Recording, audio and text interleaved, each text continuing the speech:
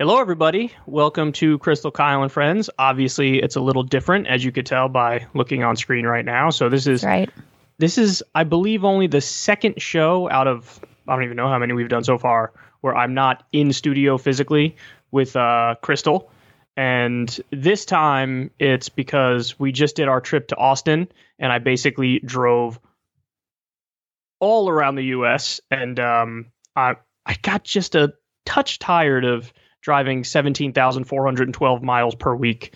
So that plus it's my mother's birthday and I need to celebrate a little bit with her. So it's a shame, you know, I got to be honest. I prefer being in studio there with you, Crystal. It gives the show a much nicer feel. I obviously enjoy your company very much as well. So it's a little bit different. But nonetheless, go ahead if you're going to. I was just going to say I do respect your commitment to your mom, though. So it's fine. It's all good. It's all good. Only I get the glorious stone background, though, this week. So that's really your loss. But I have the beautiful map behind me, and it's multicolor. And so, listen, I'm not saying we should do a poll on it, but I sort of might edge out the stone just a touch. But yeah, so anyway, we still have a great show for everybody. I'm pretty excited about our show today. We will have Hassan Piker coming on, and he is just a colossal left-wing Twitch streamer, and I've had the pleasure of watching him sort of evolve and grow, and from when he started doing it to where he is now, it's been incredible to watch. But there's also quite a bit of stuff going on in the world that Crystal and I have an eye for that we wanted to discuss with you folks, for you folks.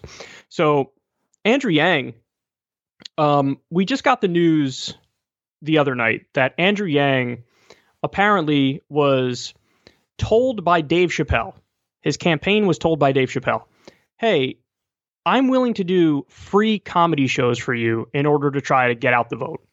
Now, regardless of what you think of Dave Chappelle, and I happen to like him and I think he's awesome, but he is one of the top comedians in the world, if not the top comedian in the world. The guy's sort of a living legend with how Chappelle Show went and how he sort of walked out on all this money and just went to Africa. And so he is phenomenally popular, out of this world popular. And apparently we heard that Andrew Yang's team basically said, no, he's too controversial. And I mean, this really gets to the heart of a big issue in politics, namely for a candidate like Andrew Yang, who was seen as this very authentic person.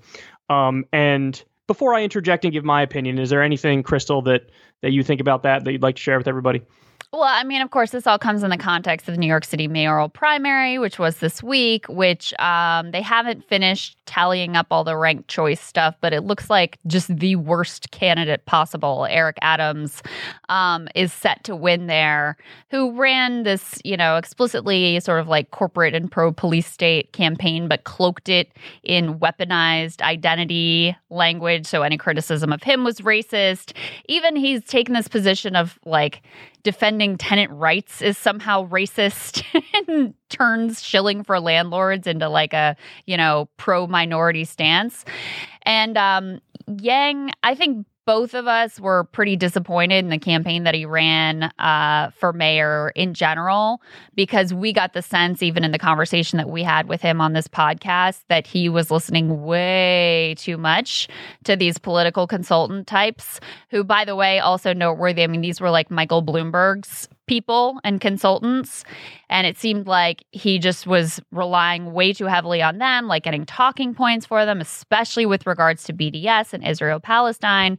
So this is a perfect emblem of the type of ridiculously stupid advice that you will routinely get from the American political consultant class. Now, to be clear, neither Crystal nor I endorsed Andrew Yang. There's a misconception out there that, you know, her or I or both of us endorsed People Andrew think Yang. that? Oh, yeah. But even the way you just said it right there, like, oh, we were disappointed in the campaign. That makes it seem like we have a stake in the campaign. I have no stake in the campaign whatsoever. I don't live in New York City. I didn't vote in the election. If I was going to vote in the election, I probably wouldn't have put him first, especially after all that BDS bullshit. So just to be clear up front, neither one of us endorsed him, but nonetheless, we had him on the podcast. There were things we said that, hey, we enjoy this about you, whether it's UBI or drug legalization or decriminalization or whatever. But there were also things we went after him pretty aggressively for, like on Medicare for All and like on BDS. But to your point, you know, I was talking about this the other day. so-called professional political strategists have ruined countless campaigns. And everybody has them. Anybody who runs for office has political strategists, campaign strategists. And, you know, if I ever run for office, or if any of you ever run for office, let me give you a little piece of advice. You should only have policy advisors, and you should brag about the fact that you have 0 strategists, because they're totally useless.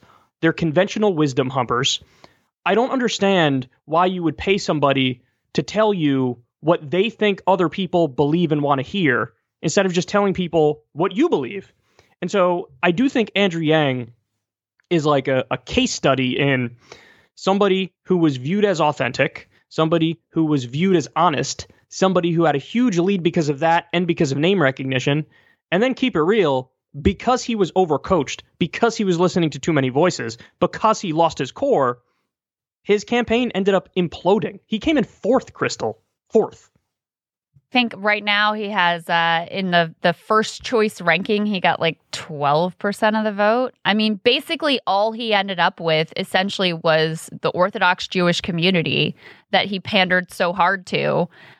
In doing that, and I don't want to say it's just that, but essentially, like you said, losing his core and listening so much to these political consultants, he lost everybody else. And at the beginning of this race, he had a tremendous advantage because he had huge name ID. He had this kind of halo around him as being different and being kind of, you know, coming at things from a genuine perspective, whether you agreed with every solution or not. You felt like this guy's an optimist. He's really telling me what he actually thinks.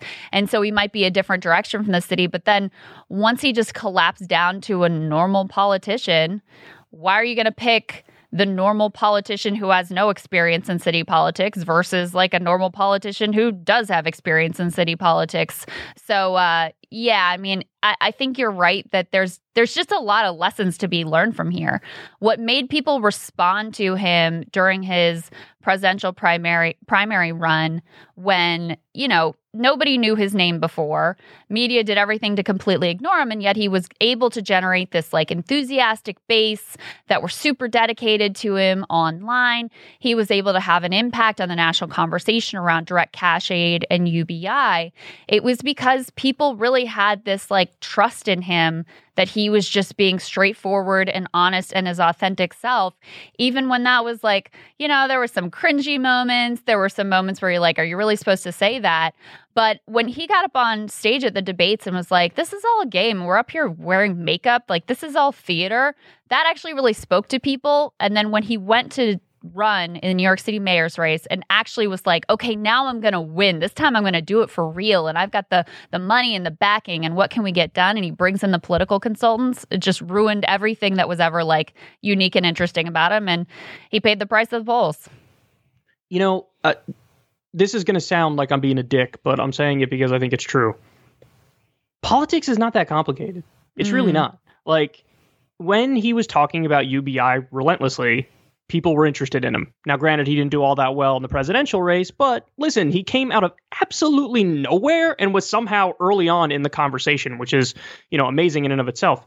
But if he only talked about UBI the same way that he did when he was running for president, he probably would have held on to that lead and he probably would have won. Instead, he was overcoached. We went from UBI to like TikTok hype houses or something like that, to casinos, to a people's bank, which is an idea that actually is a good idea, but to, you know, in the final days of the campaign, there was the story about he was saying things about homeless people that were really cringeworthy.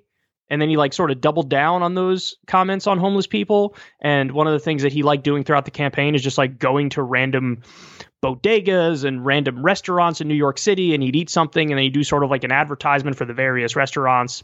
And yeah, I mean, honestly, I do think that the biggest mess up was around BDS and was around the issue of Israel. I mean, he early on, everybody knew his position on circumcision. He basically said, listen, I'm against circumcision. I think it's genital mutilation. But hey, whatever, I'm in favor of everybody's freedom of choice to do whatever they want to do. However, this is what I think it is. I don't think circumcision is a good idea. And then you did get the sense, and you brought this up to his face, Crystal, that like everything that happened after that was just like a sad attempt to try to make up for the fact that he offended the ultra-Orthodox Jewish community. And so that's why you got these like super hardcore, far right-wing pro-Israeli statements. And even when they were, bombing women and children in Gaza, he like came out in favor of the Israeli government. And it all smelled so gross. It smelled so inauthentic. It smelled so overcoached. And eventually people saw through it. And the saddest part of it all, the psychopath ended up winning, And by the way, before we get off this topic, I do want to ask you, what do you make of this narrative that, everybody seems to think that the race was solely over policing now? What do you make of that narrative? I think that's really simplistic. Look, I do think crime was an issue. There's rising crime in the city. It's a real quality of life and safety issue. And I think that people genuinely do care about that. And I think you have to speak to that in a way that's direct and not like high level and theoretical and philosophical, et cetera, et cetera. But look, Eric Adams knew what lane he wanted to run in. He relentlessly ran in that lane. He weaponized identity and race in a way that, frankly, the mainstream Democratic Party has made themselves vulnerable to by embracing that rhetoric without any additional content or any class content around it. So you can have a guy who's coming in and literally making the case for landlords and couching that in the language of anti-racism. And that's landing with a certain percentage. But also, it's not like the left even really had a candidate in this race, right? The left shot themselves in the face 5 different ways in this campaign to where the final last hope of the quote unquote left was Maya Wiley, who's known for like going on MSNBC and trashing Bernie Sanders. She's such a great denizen of the left. So first you had Dianne Morales, who's essentially exposed as a fraud. I mean, she was a Andrew Cuomo voter over Cynthia Nixon. She was a big charter school supporter, and she clearly decided to run as a left-wing candidate because she thought that was a lane that was available. Then her staff tries to unionize, and they end up marching on her campaign. So that just sort of like, completely imploded. You had Scott Stringer, fake allegations, yeah. Yeah, so you have Scott Stringer, who is another like Hillary Clinton progressive, certainly not any representative of the Bernie left, but way better, let's be clear, than Eric Adams. And also on a personal note, when I ran for Congress back in 2010, on a personal level, he was very, very nice and kind to me at a time when not a lot of Democrats were particularly nice and kind to me. So I appreciate that on a personal level. Woman comes out, makes accusations against him of sexual harassment, sexual assault, accusations that now we learn she took to the New York Times. The New York Times could not corroborate and so did not run the story. She just goes ahead and does a press conference. The left, like organizations like Working Families Party and people like Jamal Bowman and other like left leaders, without doing any due diligence, just accept these claims at face value. Always. It's right. And like now they get played like a fiddle. After the fact, Ryan Grimm does the reporting when it's already too late. Not that long later, like a week later, he does the reporting saying there's this hole in the story, there's that hole in the story, there's this other inconsistency. We talked to the friends, we talked about to the people around him. And does anyone know for sure what happened here? No. But does it line up more closely with Scott Stringer's side of the story than hers? Yes. And the context here is important too, because this was at a time when Stringer was rising in the polls. It wasn't Eric Adams who was surging then to challenge Yang. It was Scott Stringer. Progressives were coalescing around him. He was rising in the polls. These allegations, which appear to potentially, maybe probably, be completely phony, completely derailed him. So then the last best hope is Maya Wiley. AOC endorses her. There's an attempt at the very end. She did outperform expectations and is in second in the first choice ranking. There's a very small outside chance that she could overcome Eric Adams, but looks highly unlikely. So I think this idea that it was just narrowly about crime and it was a rejection of the left and all of that is silly, especially when you look upstate. You see at Buffalo, they just elected a socialist mayor. When you look down at Philadelphia, Larry Krasner, who's one of the top reformers, police reformers, and in the entire country, they thought they were going to be able to take him out. The police union backed a challenger to him, and he not only won, but dominated that race. So I just think I don't want to say that there's nothing to the narrative, because I do think that crime ranks pretty high for New York City voters right now, and that's what they told pollsters. But to just say, oh, this is a rebuke of the left and this is about crime is just silly and simplistic. Yeah, I mean, and I also just sort of reject this notion that the left is soft on crime. I mean, that's such like a caricature. So, yeah. The way I would discuss it is when it comes to things that I don't think should be crimes, yeah, I'm going to be soft on those because they shouldn't be crimes. So like all nonviolent drug offenses, are you kidding me? Free every single nonviolent drug offender in the country, legalize, tax, and regulate drugs, at the very least, decriminalize drugs. The whole point is, I don't think that's a crime, so it shouldn't be punished. But when you talk about things like murder or rape or assault or robbery, like, yeah, I'm tough on those crimes because I think they should be crimes. So like, this notion that like, well, the left is just soft on crime, as if, somebody who's a lefty is like, well, my grandma was murdered, but since I'm soft on crime, I'm going to go ahead and let them, get away with that. And, it's totally fine. It's like, what are you talking about? So yes, I tend to agree with everything you said there. Now, go ahead and tell me, there's this other story. Normally this isn't our beat, but we were both fascinated by this. Talk to me a little bit about what's going on with Britney Spears and okay. How do you say the word? Conservatorship?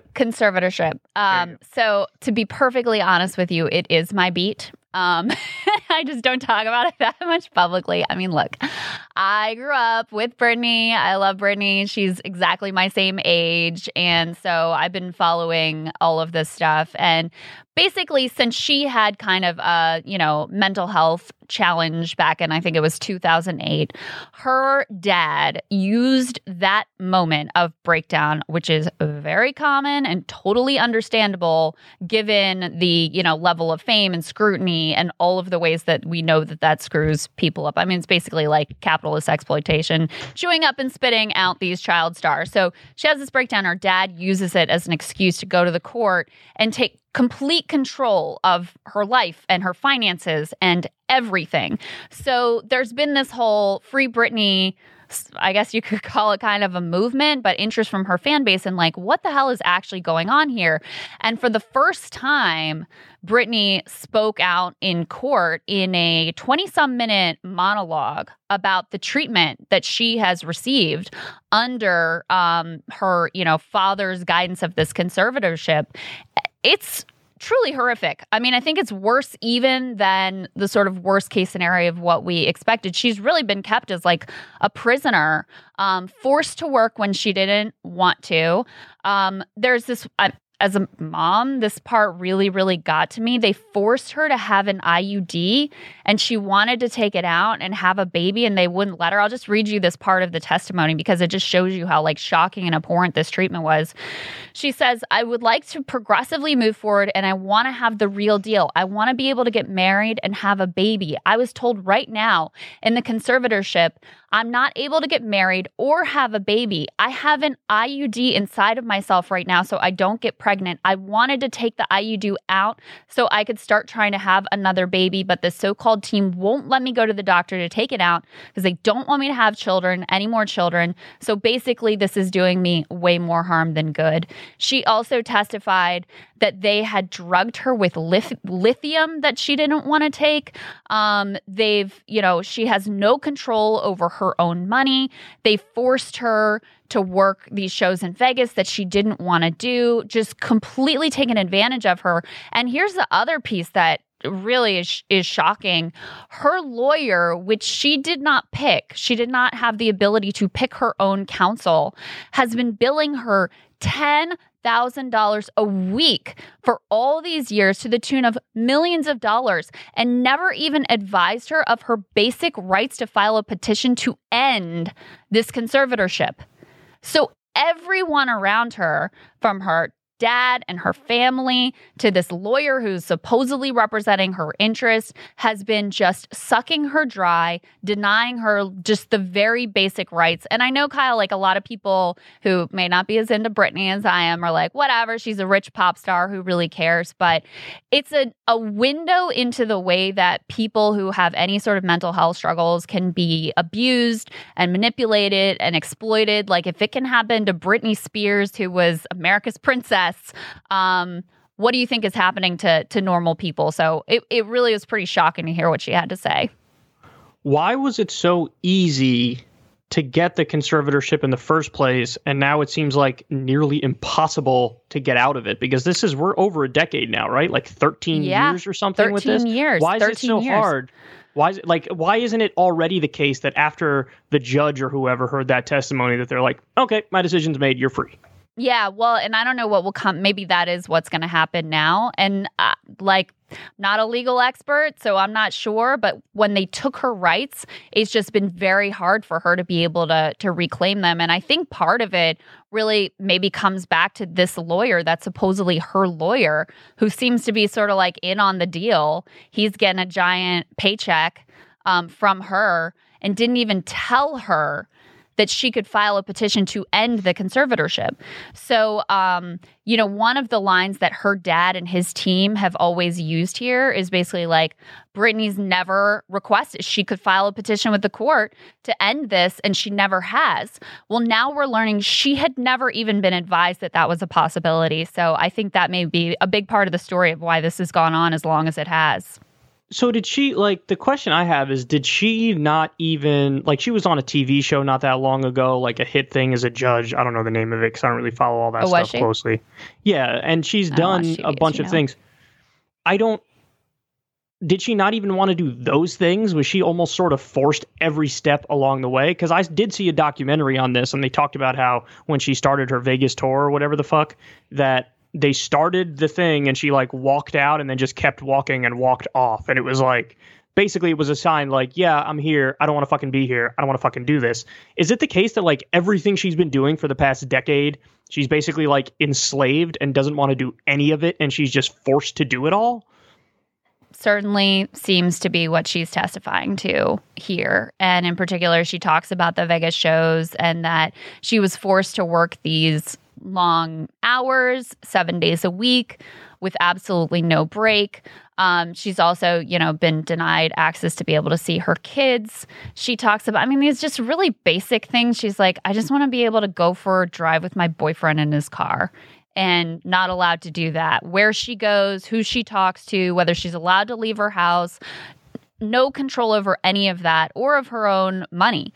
So, yeah, it really looks like, and again, this is what she testified to, that all of the work that she's done over the past number of years, she's basically been forced against her will to do, which is, again, look, you may not, she's a rich pop star, and I saw a lot of people were like, who really cares? But I just think that it's a window into how cruel this system is and the way that how is she rich? If she can't control her own money, how is she rich? Right. How is she rich? I'm sure she lives in a very nice place, right? And so I guess that's the sentiment. But ultimately, yeah, she doesn't have control of any of her own money. She can't go on vacation, can't even go for a drive with her boyfriend in the car, and forced to work against her will, enriching all the people around her, including her dad, but unable to enjoy the fruits of her own labor. So it's a story about total end stage capitalist exploitation of someone that, should have been one of the most successful pop teen stars in American history, and has just been completely made miserable and effectively enslaved by this system. We should get her on the podcast. Her dad seems like a real piece of shit. Amazing. Yeah. That would, oh my God, her dad seems, imagine doing that to your kid. It's unconscionable, completely unconscionable. Yeah, well, not to make too much of an abrupt transition here, but there's another story that caught your eye that you wanted to talk about, and I'll let you handle it from here. Okay. Wait, did you read this story, Kyle? No, I did not actually. Okay. All right. So I'll break it down for you then. So sure. Go ahead. TNR had a profile on this guy whose name is Herb, E-R-B, Avor. And stop it. Unlike me, he was not given his weird-ass name. He chose that weird-ass name, whereas I was forced into it by my parents, who I'm very great. I actually love it. So anyway, I've embraced it. Anyway, moving on from me. This guy was the king of the, male sex enhancement pills that they sell at gas stations. His brand was called Stiff Nights. And so TNR did this whole profile of him. And the reason I thought it was first of all, it caught my interest because you and I had just been talking about these supplements. We read this book about like the patent medicine industry and the way that like the term snake oil salesman came to be and how these things are still, even all these years later, really, really loosely regulated. And it turns out there was actually a law that was passed under the Clinton administration, no surprise, that made it much easier to sell these supplements with next to no regulation where, you know, what they put as the ingredients on the bottle may be wildly different than what's actually in it, certainly not regulated the way that pharmaceuticals are. So coming into this story about this dude and his male sex enhancement pill empire, what I was kind of expecting was that it would be about what a charlatan he was, how the pills had absolutely no efficacy, like they don't work at all. It's all just, you know, a bunch of useless junk in the pills. But it actually, and that's why, you know, the government came after him, is because it doesn't work whatsoever. But it actually was the opposite. In fact, I think my reading of it is if the pills were useless and didn't work, he actually would have been fine. The problem was that the pills actually had some ingredient in it that was an analog to the active ingredient of Viagra or Cialis. Yeah. So they actually really worked. And the government shut him down because if you have our actual pharmaceuticals in the pills, well, then you have to be properly regulated as a pharmaceutical. So they shut it all down. But this guy's such a character. He truly has a burning, lifelong passion to find some kind of natural herb that will give men erections. Like, this is his life mission.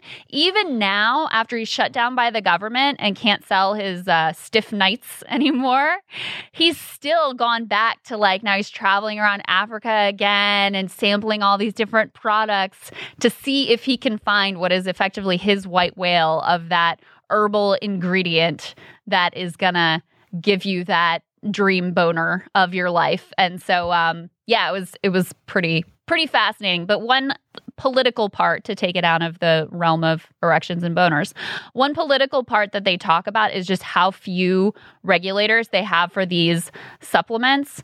So it's like, you know, the number of thousands of, I'm trying to find, here we go. The number of thousands of products that come through and how few regulators they have to actually evaluate them is insane. So while you talk, I'll find those numbers because they're in here. Yeah. Okay. So the first point is, I feel bad for this guy because the way that you get obsessed with that issue is to have the limpest dick in the world. So There's he claims he doesn't have a problem. My by the way. ass cheeks, he doesn't have a problem. Just putting it out there. His disclaimer, he says he has no issues. Go ahead. Not buying it. The dude hasn't had a boner since 1972. That's why he keeps looking. I'm serious. That's why he keeps looking. Who the fuck else would be like, I have a real passion. He wants to help people. He's got a passion for helping people, Kyle. I believe him. Oh, please. There already is a thing out there that works for that. But I want to find a different one. But he doesn't trust Big Pharma. That's the thing, is he doesn't trust Big Pharma. So that's where the passion comes from. Anyway, go ahead. Yes, there's a lot of stuff to say about this. So you brought up a book that we both read called The Attention Merchants. And in this book, there's a guy by the name of Samuel Hopkins Adams. And he looked at what was basically the early advertising industry. And there were endless wall-to-wall fake medicine supplements being sold. Now, at the time, people didn't really realize or know that these were fake supplements, so people would buy this stuff, and it was a multi-billion-dollar industry. Guys, it was so ridiculous that some people, and I'm not kidding about this, they would sell immortality pills. They would say, if you take this, you will live forever. And totally unregulated, insane, wild west type stuff. So there was this guy who was effectively an investigative journalist, muckraker. I think that's what they called him, muckraker. And he brought down this entire fake medicine industry.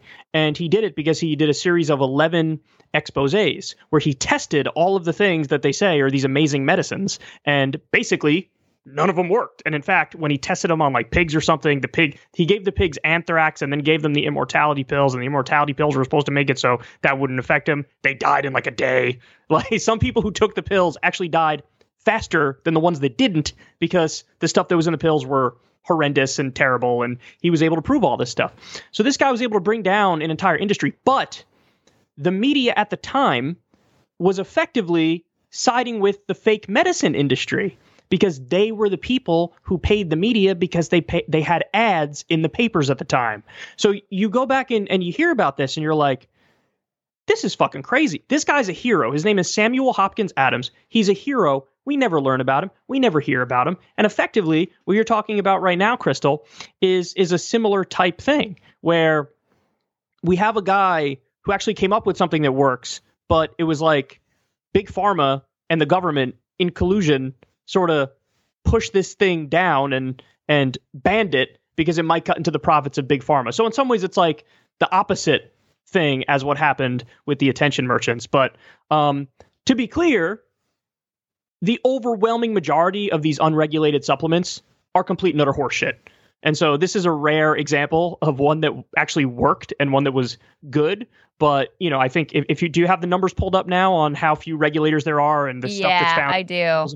So yeah, just 29 workers track 80,000 supplement products. Another 22 import investigators check just 0.16% of the 275 million packages entering each year. Their best guess is that 24,723,000 packages of illicit pharmaceuticals slipped through. And here's the other thing about some of what they're putting in these pills. Because again, it is kind of the opposite thing. I think if the pills just didn't work, they couldn't actually crack down on it. It would be legal.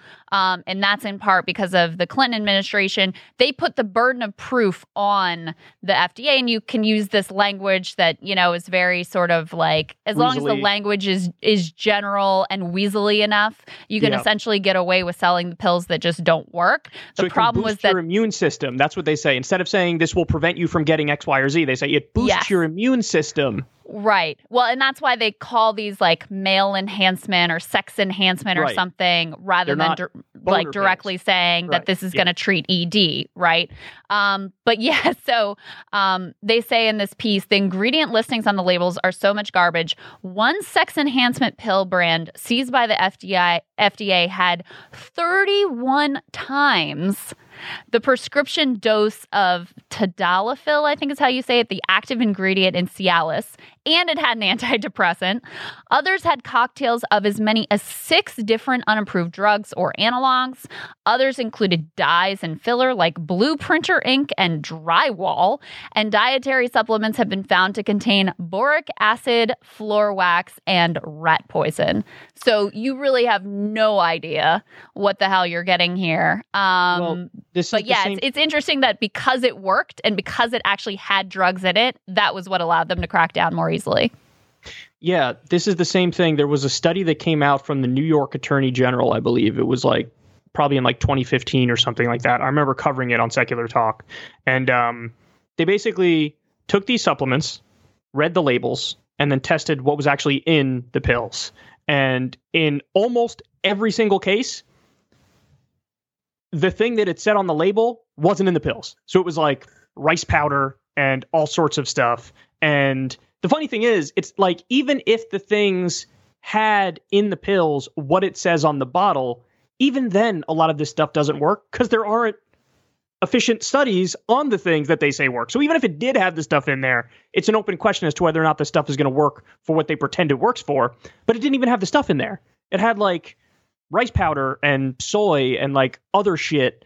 And this is what happens when you have a totally unregulated marketplace. You know, like this is what ends up happening, is that these people are totally unscrupulous and they're just trying to make a buck and make it as quickly as possible and as cheaply as possible. And so in the overwhelming majority of cases, you're getting shit that doesn't work. It's very rare you find something that actually works.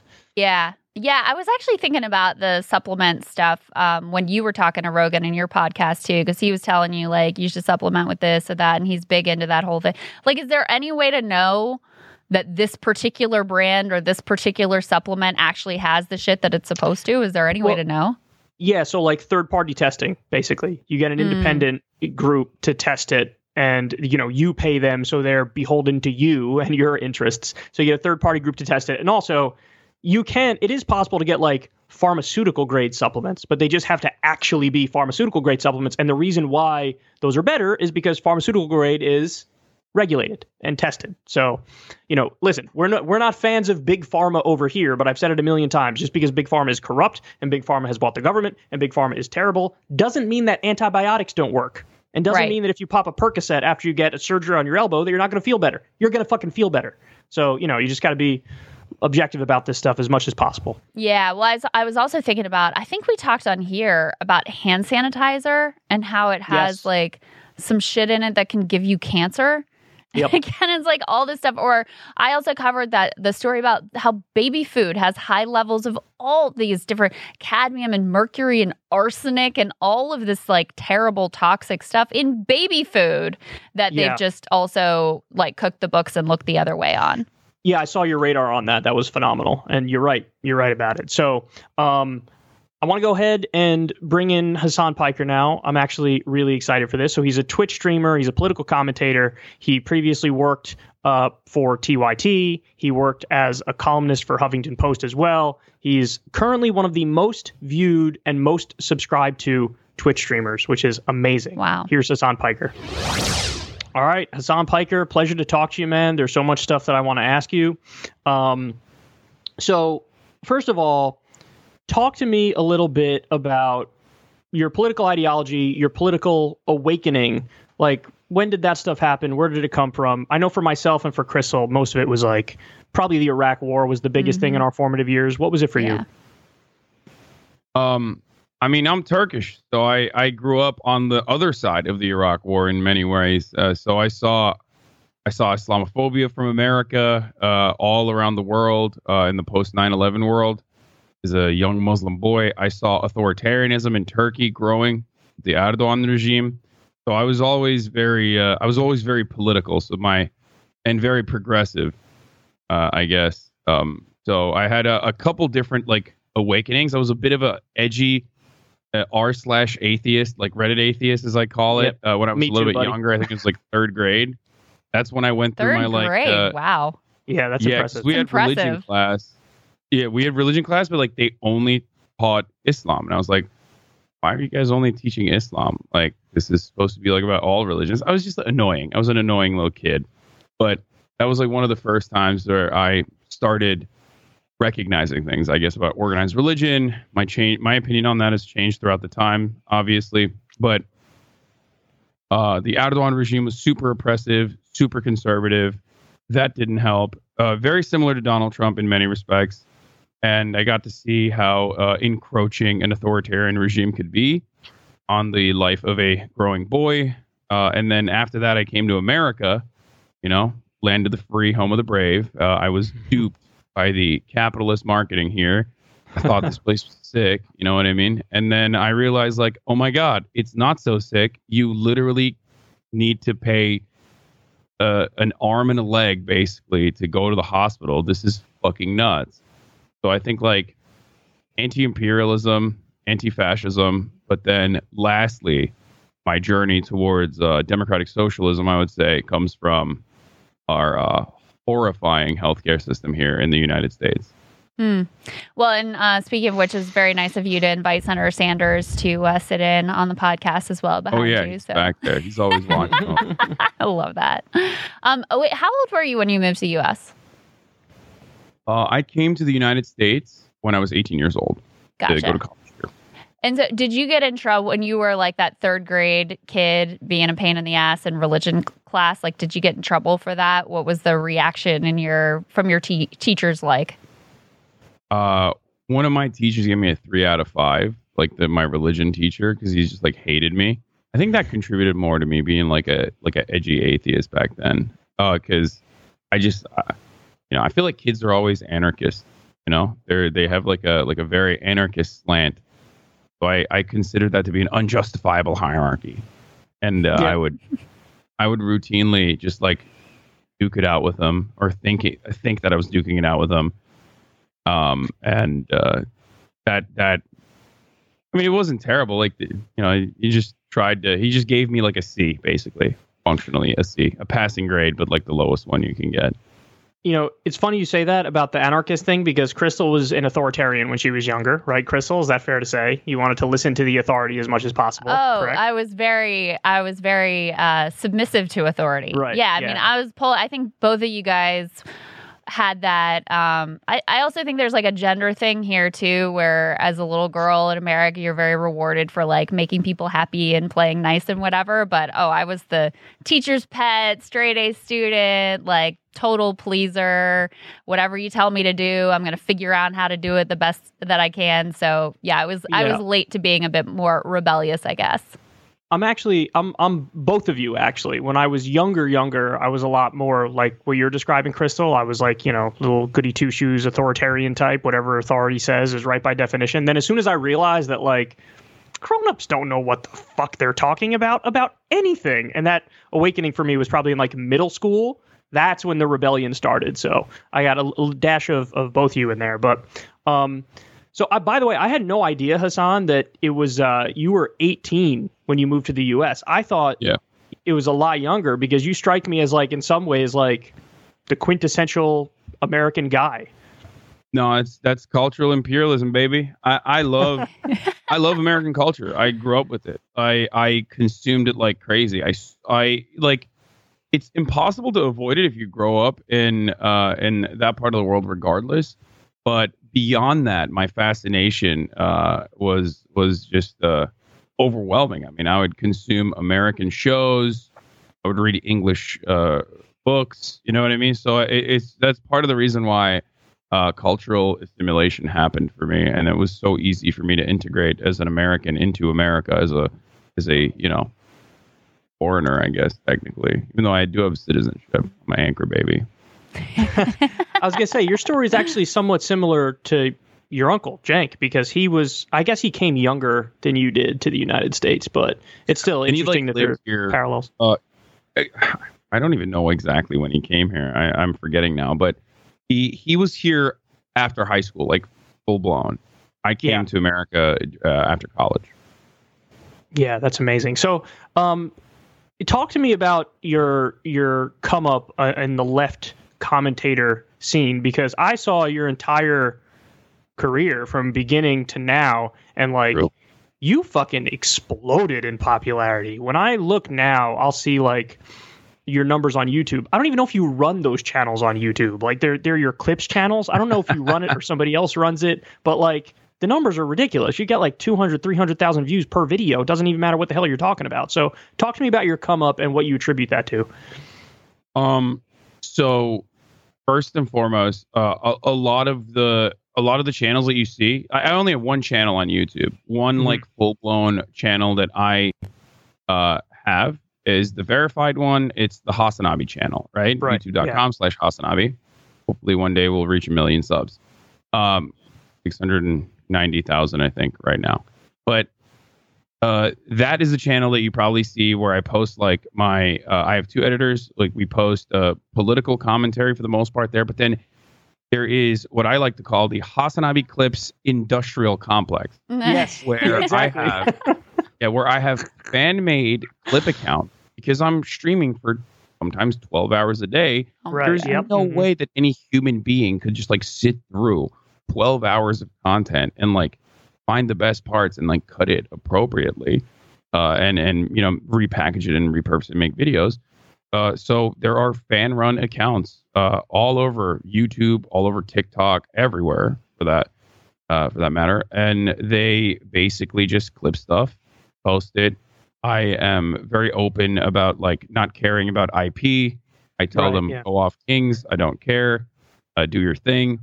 And I believe they make a pretty solid amount of money. I mean, I have clip channels that it clips my original channel with some clips sometimes. They're so quick, too. Like, they will literally pump out a clip immediately as soon as I'm done talking about a subject, like, while the stream is still going on.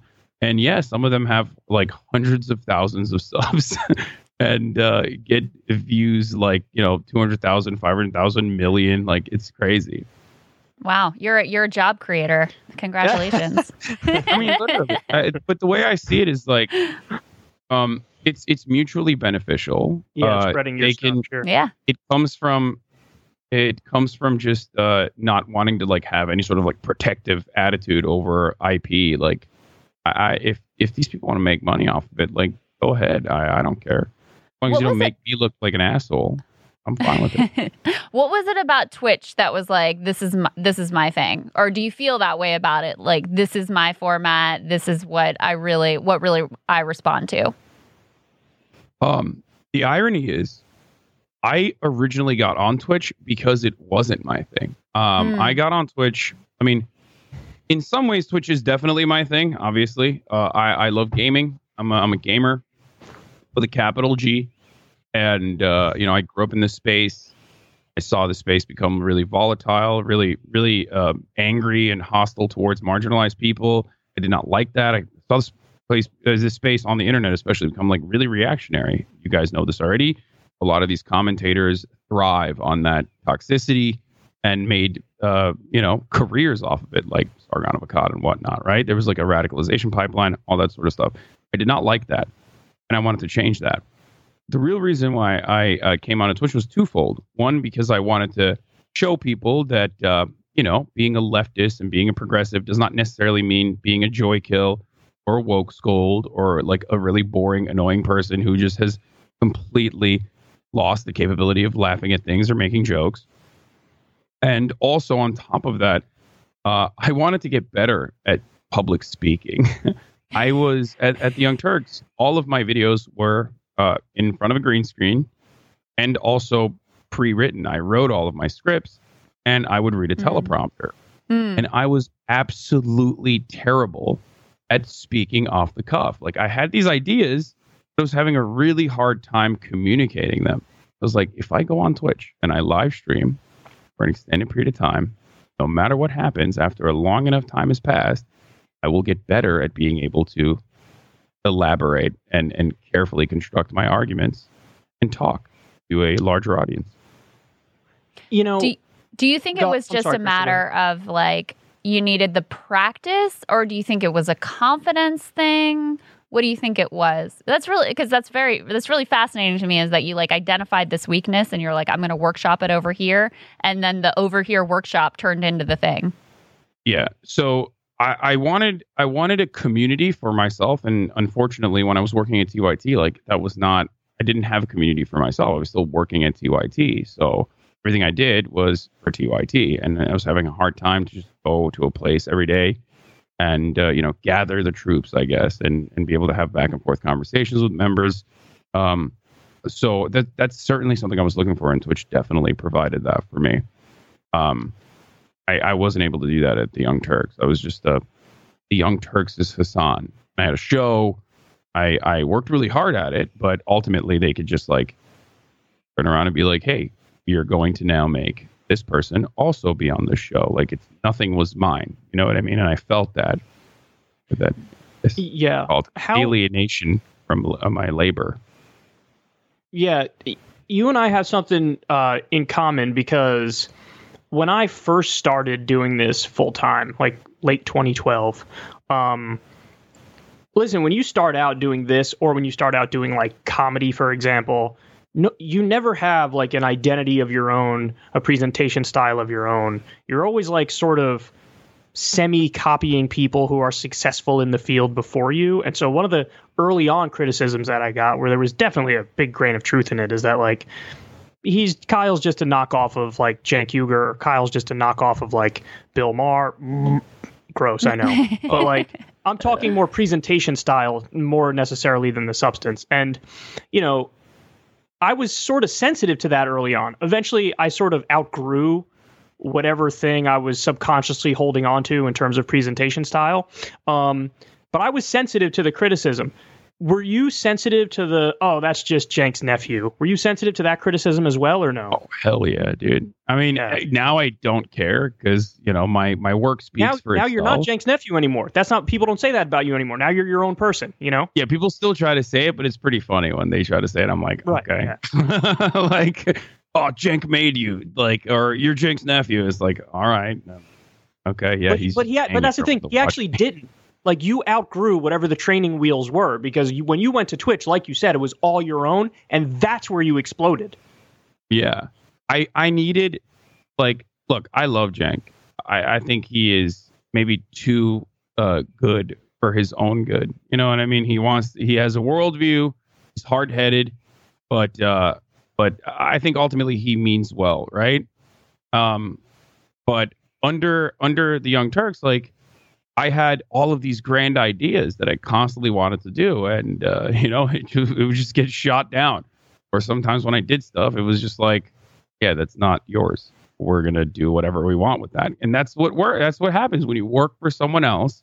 Yeah, that's what happens.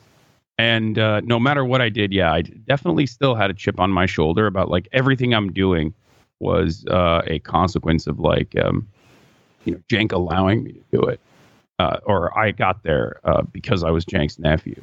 So in a big way, like me branching out on my own was one of the best things that I could have ever done, because it proved to everyone with eyes that no, I definitely did deserve to be in that position, and I worked very hard to be in that position behind the scenes, and that I could thrive on my own as well. So it's gone now. I don't really care about it anymore because, again, my work speaks for itself, and I'm very confident about it. But back then, I certainly was worried that people were just constantly like, "Oh, dude, this is Cenk's nephew." What does your brain feel like after a 12-hour Twitch stream? Oh, it's crazy. I mean, honestly, I just shut off completely. Like, I'm so on for the 10 hours, 12 hours that I'm live, and I'm looking at 30,000, 40,000 people are like speaking at me nonstop while I'm live. So like, I have a back and forth conversation with them. There's like things going on. People want me to explain concepts to them, doing all that. So when all of that is shut off, it's like a moment of tranquility where I just feel like I can take a breath, and it feels my brain literally shuts off. Like, people will try to talk to me right after I stream, like right after I'm done streaming. Like, my mom will just like literally tell me about her day or just like some other stuff, and I'm just like, I cannot. This is not. You're telling me stuff. It is not going through my brain. This does not compute. Yeah. Do you take anything to like stay up during that? Like, are you drinking coffee? Are you taking anything? I'd be high as balls on Adderall, son. I would be so high off my ass cheeks. No, I live off of a steady diet of nicotine gum and also coffee. Like, I'm just cracked out on coffee and nicotine all the time. Yeah, like I said, I'd be doing Adderall like nobody's business. So let's talk a little bit about like left media in general. And I mean the broad umbrella. So I'm talking about both streamers like yourself and Vosh, or people who do more like shows like a David Pakman or myself or Crystal. What are your criticisms of it? Because in my mind, I feel like one of the biggest problems for left independent new media is that a lot of the people have become too big for our own good. And so we've become like our own reality stars. And the content about us personally actually sometimes does a lot better than the content on specific policy issues. Is that a criticism that you share, or what are your criticisms of left new media? No, I 100% agree with that. I stay out of like all the fucking Jimmy Dore drama or whatever the fuck's going on at any given moment. Like, people will always come in and they're like, dude, what do you think about this? I'm like, no. Yeah, I feel the same way. Yeah, shut the fuck up. Like, I would much rather there. Yeah, I would much rather talk about, like literally using a pocket pussy than that. Which I do. I talk about a variety of different things. I just don't think that like leftist content creator drama is productive or interesting. I think it's like extremely nerdy, and it's one way that like people can still feel as though they're consuming political content while actually they're just like consuming drama content. So that's I would rather just do I would literally rather just watch 90 Day Fiancé, which I do. Yeah, then at least you're being like honest about what you're doing with your time, how you're spending your time. So I think it's just more compelling. It's just more interesting. No? Yeah, the personalities are more interesting, all of that. I mean, so you'll just literally tell your audience, like, I'm not wading into this, because I think I didn't come up in quite, the same way that you guys did. So I don't have quite the same like personal relationships with some of the personalities involved. So I think I get a little bit less pressure to like weigh in on this thing, weigh in on that thing. But sometimes it's hard to resist and people feel like, why aren't you calling out this person or that person for doing this thing or that thing? Like, do you ever feel pressured in that way? Or do you just tell your audience, no, I don't give a fuck. I'm not weighing in. We're going to talk about other things. No, people try to pressure me about that stuff all the time. I think it's there is a feeling there's a feeling I have from the many years that I've been doing this where I think that like a lot of people thrive on feeling like they're the puppet master. You know what I mean? Because like there's so much interaction with the audience, the content creator itself, than ever before. So they feel as though like they can manufacture the interaction themselves. And some people thrive on that. So like, oh, Kyle had a bad take. You have to talk about this. It's like, no, I don't actually. I don't care. And they do that as well. And that's like beyond the drama. I think that's just like, why won't you address this? Is this like weird need that people have? And it's like, I just make it very clear, like, yeah, I don't care. I'm not going to talk about it. Like, it's not that I'm like fearful that it's going to, cause a rift or anything like that. I just literally personally do not care. I would rather fill my mind up with like other kinds of junk food than that. You know what I mean?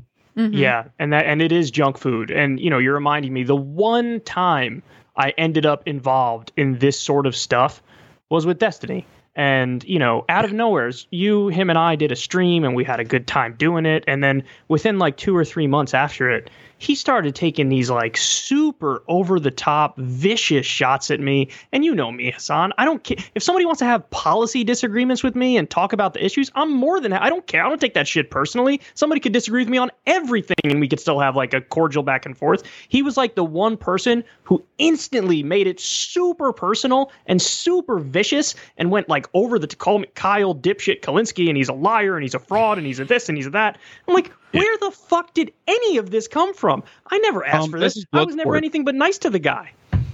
That's just blood sports. And right. The way to maintain an audience, if you grow up in like that debate lord space, is by being like the alpha debate lord. Because like a lot of that audience thrives on blood sport, and they like you constantly have to maintain it, and you have to do like I guess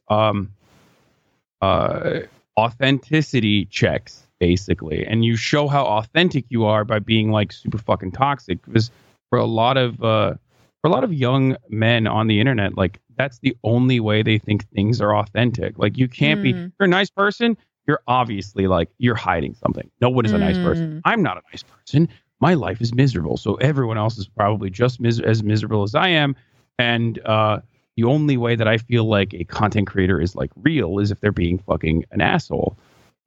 Which is ironic because I myself am an asshole in many ways. But that's part of the reason why like you have to constantly have these like back and forth arguments with all these people. And you have to constantly manufacture drama and chaos and thrive in it. And I think it's like, 1, it's unsustainable.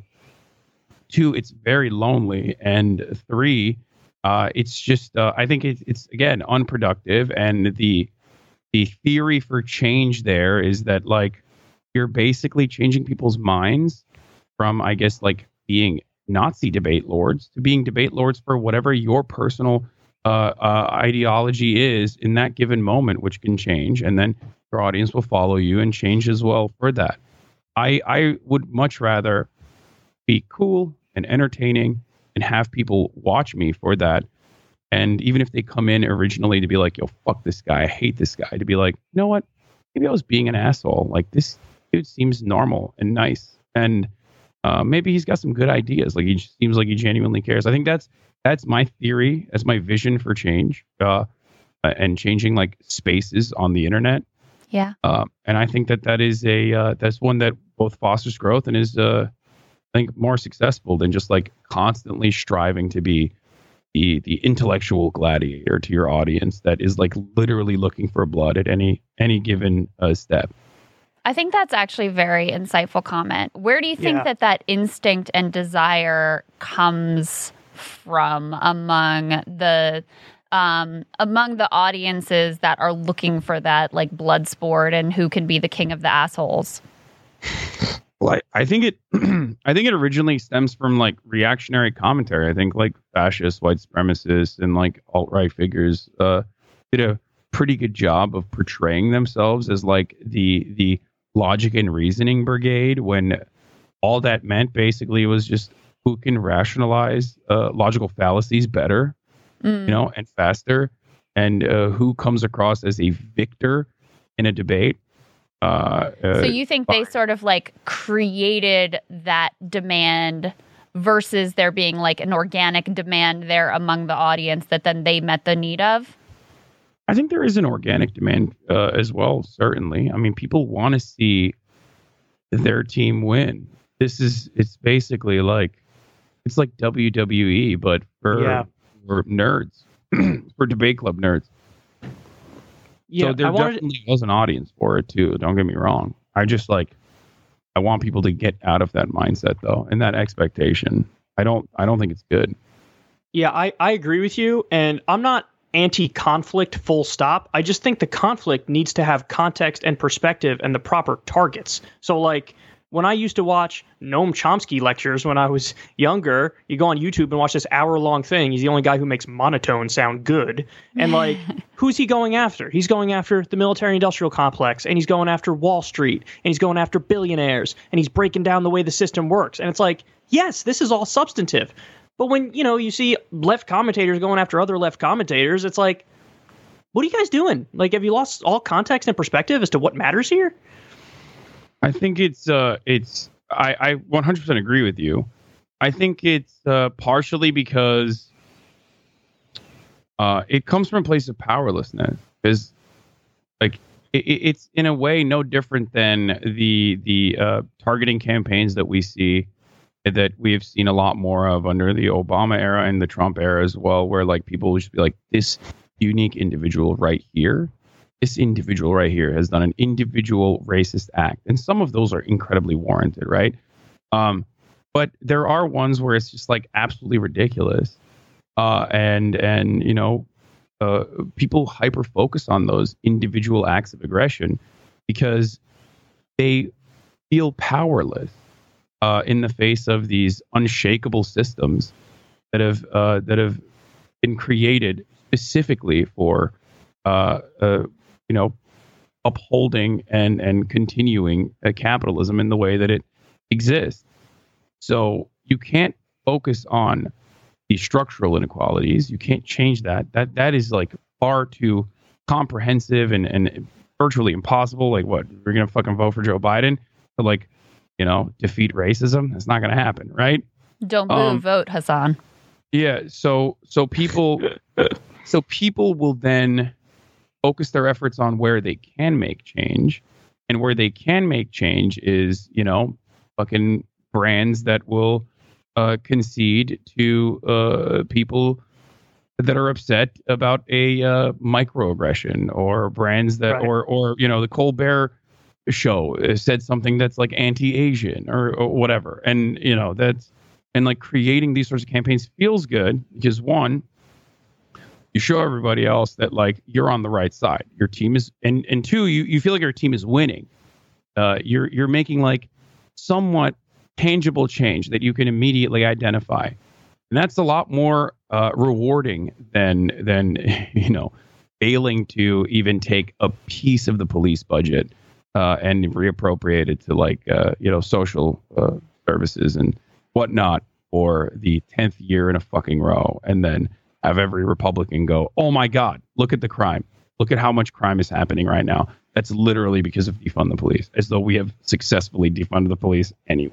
You know what I mean? Right. Yeah. Crime and goes up everywhere. Yeah. Yeah. Like, defund the police is the problem. Yeah. Even though we haven't defunded the police. So. Yeah. Yes, exactly. Do you see yourself as having like a particular goal or mission in what you're doing? Yeah, I do. I want to entertain people, and I want to educate them, and I want to do agitative propaganda. I want people to recognize that a lot of the problems that they experience stem from the current economic organization of the economy. That we are still significantly better off in our labor aristocracy in comparison to, like, a developing nation and a kid growing up in a developing nation. But ultimately, even with respect to like other wealthier individuals here in this country and the way that this system is designed, things could be significantly better, that we could have a lot more freedoms. Ultimately, I think it still revolves around like personal liberty and pursuit of fulfilling endeavors. And we are unable to do that when we're shackled. And I think that people should understand that and people should recognize that. And that's what I choose to do. That's what I try to do as best as possible. And also have fun. I like to have fun. It's interesting that you actually described what you do as like, I want to do propaganda, because I actually think that's uniquely honest, because everybody's got a perspective. Everybody's got an opinion. Everybody's trying to analyze the world. But in order to analyze the world, you have to do that through your own lens and your own filter. And everybody's filter, whether or not they think they have a bias, they have a bias. I'm not putting a negative or positive connotation on the word bias. I'm just objectively saying people have biases. So when you say, I want to do propaganda, basically you're just admitting the thing out loud that basically everybody in this space is doing to one extent or another.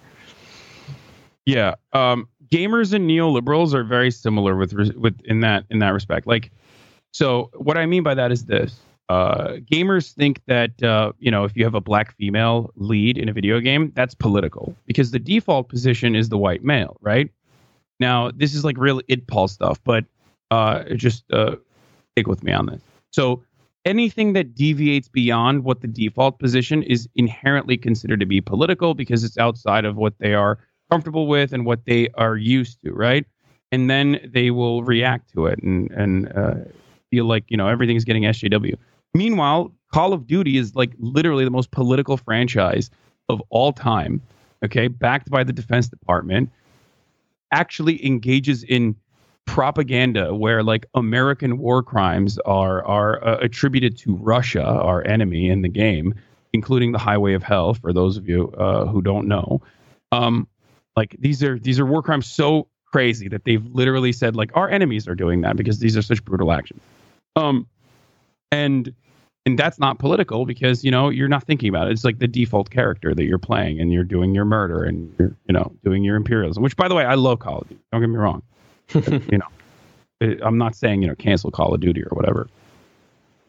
And that default position is neoliberalism, neoliberal capitalism in the United States of America. So most people that say I am unbiased, I'm looking at this from an unbiased place, are benefiting from having their biases correspond to the current economic organization and the current political structure that we exist under. There is no such thing as being unbiased, as you also pointed out. You can just say that because you agree with the outcomes of this system. And that's all it is. That's why you can get away with being like, I'm a centrist or I'm just unbiased here. I'm just looking at this from an unbiased point of view. Does that make sense? Or It totally makes sense. We were actually talking about something similar recently with regards to commercials. Like, I think Biden made that kind of dopey comment about, like, look at all the multiracial families they're putting in commercials or whatever. But you have this intense reaction against something like making a protagonist in a video game a black woman. And that intense reaction, that group of people pretends like it's the other side that's obsessed with identity when the reality is they're just as obsessed with identity. Oh, yeah. It's just that they're obsessed with, like, the standard, what the norm in America has been. Yeah. For the hundreds of years that we've been in existence.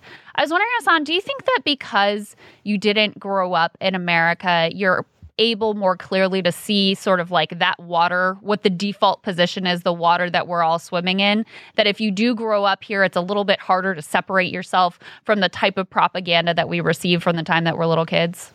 Oh, yeah, absolutely. I mean, yeah, Americans cannot fathom how the rest of the world views them as like incredibly powerful bullies. Like the perspective is so different here. It's wild. Like Go anywhere else. And there are studies to back this up as well. Like, who do you think? What was that study conducted recently? Or they do it every year? It was like, who do you think is the most destabilizing power on the planet? And like, it's almost always the United States of America. It's literally always the U.S. Always by a mile. Always the U.S. Yeah, because everybody knows, like, the United States is not the world police, or rather, they're the world police in the same way that, like, you know, we or marginalized communities view the police as an occupying force. Yes, it's supposed to be there to protect and serve, and functionally, it's supposed to do that. And maybe sometimes it does do that, but like, for the most part, it does not do that at all. And it's just bullying people and rolling over them and, and doing whatever the fuck they have to get their own, to realize their own economic interests. So that's definitely contributed to me viewing the culture here in America in a completely different way. Yeah, absolutely. But it's social conditioning. I don't fault people too much unless they're like ignorant assholes, and even when they are faced with opposition and empirical evidence, they still turn around and go, no, I don't care, like, this deserved to happen. You know what I mean? Yeah. And it's interesting because they actually, my audio just got loud in my ears for a second. It's interesting because I saw the poll that you're referring to. It was Gallup or Pew or one of the big respected polling companies that asked this question: who's the biggest threat to world peace? They did it in, like, I think the year was 2012 or 2013, around there. The answer was America by so much that they stopped asking the question from then on out. And that's really interesting. You wonder if somebody actually made a phone call and was like, we don't want to ask this question anymore, because it would have been America every single year. So they probably were like, okay, fine, we'll pull the plug on that. Hassan, what do you think of Biden's presidency so far? Talk a little bit about that.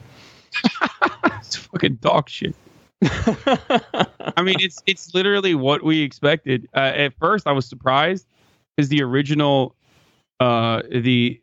original rhetoric that I saw from Democrats, including Chuck Schumer, was like wild. They were like, we're not repeating the mistakes of the ACA. We're not repeating the 2008 mistakes of the Obama, of the Obama campaign. These guys don't want to play ball with us. It doesn't matter. We're just going to roll over them. And I loved that. I was like, hell yeah, that's great. And then we started seeing like little symbolic victories in the form of like executive actions, like going back to one of the last things that Obama did, which was stop using private prisons of the federal system, which does not make up the majority regardless. But then when I noticed that there was a carve out for ICE and immigration detention, like, oh no. That was like the first time I was like, oh no, this is bad. And people were yelling at me saying, like, dude, you're so unreasonable, like, being ridiculous.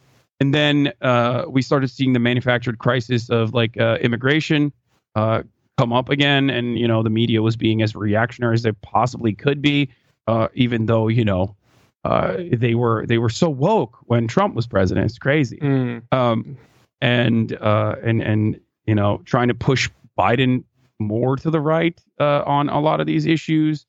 That wasn't good. And then what really solidified that this administration was not going to be even a subpar was the fight for the $15 minimum wage. Broadly popular, as you already know. You know, won the ballot measure to increase the minimum wage to $15 in Florida won, and it was more popular than both Donald Trump and Joe Biden. So obviously, like, even Republicans want this, and yet they stopped fighting for it. They didn't want to change the Senate parliamentarian and totally said, like, oh no, well, I guess rules are rules. Like, this can't be a part of the budget reconciliation. And that's when I was like, that's terrible.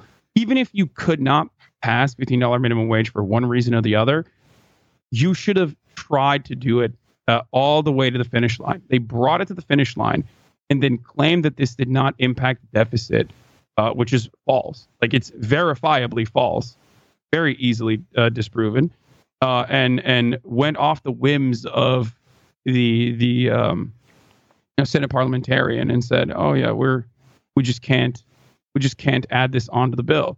The real reason why they didn't want to do it, I think, was because they wanted to cape for the Maggie Hassans and the Kyrsten Sinemas and the Joe Manchins on the Democratic side. I think that was the real reason. They knew that they were not going to get majority votes on that, and it was going to make them look bad. And that was, I think, the reason why they didn't push for it. But it was still terrible. Like Kamala could have overrode that. There were so many different things that they could have done, and they didn't do it. And that's when I realized, like, oh no, this is same old, like business as usual. Well, and that was one of the hallmarks of the Obama era. And he still talks like this, as if politics is completely static. You can't possibly persuade or move anyone. So he's just like, well, I didn't have the votes, so I didn't even try. We couldn't get the Employee Free Choice Act. We couldn't do a public option on healthcare. We didn't have the votes. So there's no recognition that people can be moved, politicians can be moved, or at the very least, as you're pointing out, $15 minimum wage, really popular, passed overwhelmingly in Florida, a state that Trump obviously won by, a pretty significant margin. So at the very least, if you are making yourself very publicly on the side of something that is incredibly popular, then maybe you're able to win an election and put some other politicians in office who are going to back you up on those priorities that are supported by the American people. Yeah, no, I'm convinced the Democrats want to lose because like there are better ways of at least shaping the narrative that like Republicans are demons. Even if you don't care about like making positive change, why are you centering the conversation around Joe Manchin? Like, tell him to shut the fuck up, threaten him with like committee removals, right? And then reshift your effort, even if you know it's going to be a losing battle. Ultimately, refocus your efforts on the Republican Party and how they are obstructionist and how they don't want you to get $15 minimum wage. Like Trump's populism was, whether you like to admit it or not, very successful. And it literally changed, I think, a lot of these Republican hogs' minds on social safety nets. Or rather, it didn't change their minds, but they were already pretty positive on social safety nets. And they just, it was impossible to avoid in the media, that narrative. And yet we still somehow find our way to do it. Like Joe Manchin saying he doesn't want $15 minimum wage in Virginia is ridiculous when like the overwhelming majority of his constituents want it. So who are you working for? Well, we know who he's working for. Yeah. Fucking billionaires. But you know. You made a great point that I never thought of, which is they, if they're not going to do the policy, at the very least, they could just like message a lot better and talk about the stuff as if they're really for it, to actually get people to think they're really for it and then blame the Republicans. But you're right, they're not even doing that.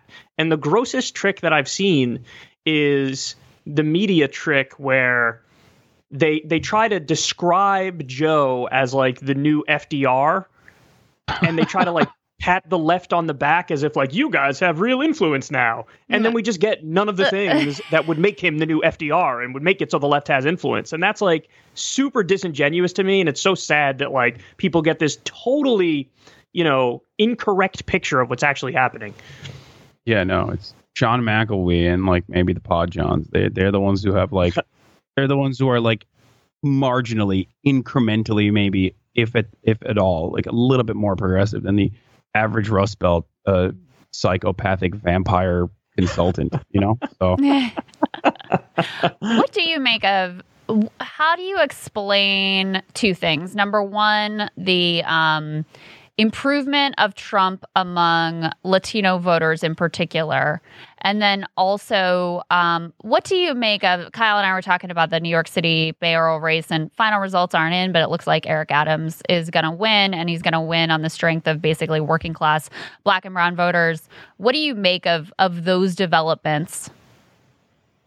With Trump, Trump winning Latino voters is understandable. He's macho. American politics has been a theater for charisma and like cultural issues for the longest time, like wedge issues that Republicans and Democrats both seek out to create like polarizations amongst the two parties when they are absolutely unified on a lot of issues, maybe marginally better on certain stuff. And is certainly better on the aesthetics of progress when it comes to like liberals versus conservatives, right?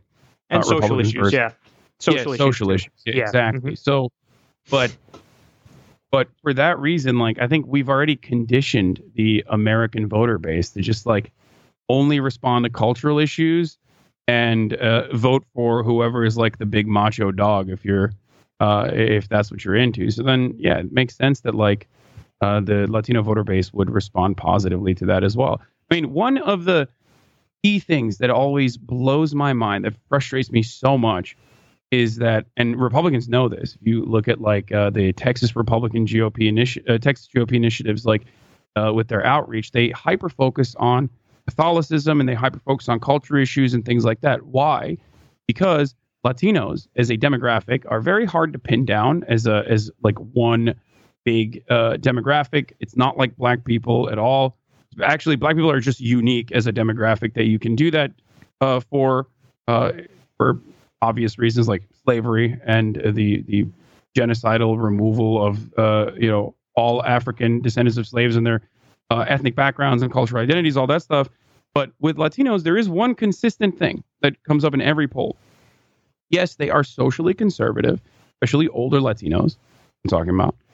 However, they respond incredibly positive to government initiatives. Like they will openly state that they want big government, which is like probably the worst way that you can ask that as a question is like, do you want a bigger government? Do you want big government? And Latinos overwhelmingly say yes, higher percentage than any other demographic group in this country. And this is consistent for younger Latino populations and older Latino populations. And Democrats refuse to hammer that point. They refuse to feed into that expectation that people have. And then they lose out on the culture war stuff. And that's precisely why Donald Trump improved that, and also a lot of misinformation networks that opened up basically on Facebook and whatnot that were reappropriated into just like getting Trump elected again and QAnon and all these other conspiracies, like in places like Florida, especially. So those were the reasons, I think, for your first question. Your second question, Eric Adams, like that entire pool was just like, that was dog shit. The New York mayoral race. It doesn't really matter. Completely. Is the New York mayor. Like Bill de Blasio is the most progressive mayor that we're going to see. And I mean, look at him. He's terrible. So yeah, he wouldn't even endorse Bernie over Hillary. That's what I mean. Like, yeah, these guys they're always going to be terrible. It's New York. You're the New York mayor. You're the mayor of Wall Street. You're not the mayor of like actually New York City. Like you command one of the largest armies on the planet, and you are working at the behest of real estate, Wall Street, like big developers and wealthy people. And that's it. Okay. That's your entire purpose is that. It doesn't matter how progressive you are. Like, it doesn't matter if someone who was like claiming to be a socialist won in New York. I don't believe, well, I guess technically Bill de Blasio literally did say that at some point. He said he's a democratic socialist at some point, but like, did he? I think he brought it up once, and recently, but it doesn't matter because you're not the mayor of New York. You're the mayor of Wall Street and a big corporation. You know, I think it was Ross Barkan who did some really good coverage of the race, laid it out this way, which is basically like, I mean, New York used to have this history and legacy of these big sort of public works projects. I mean, you think of, public housing and those sorts of initiatives. Yeah. And then you had the bankruptcy. And ever since then, you've had, as you described, you're not really the mayor of the city, you're the mayor of Wall Street, and this aggressive implementation of a neoliberal agenda.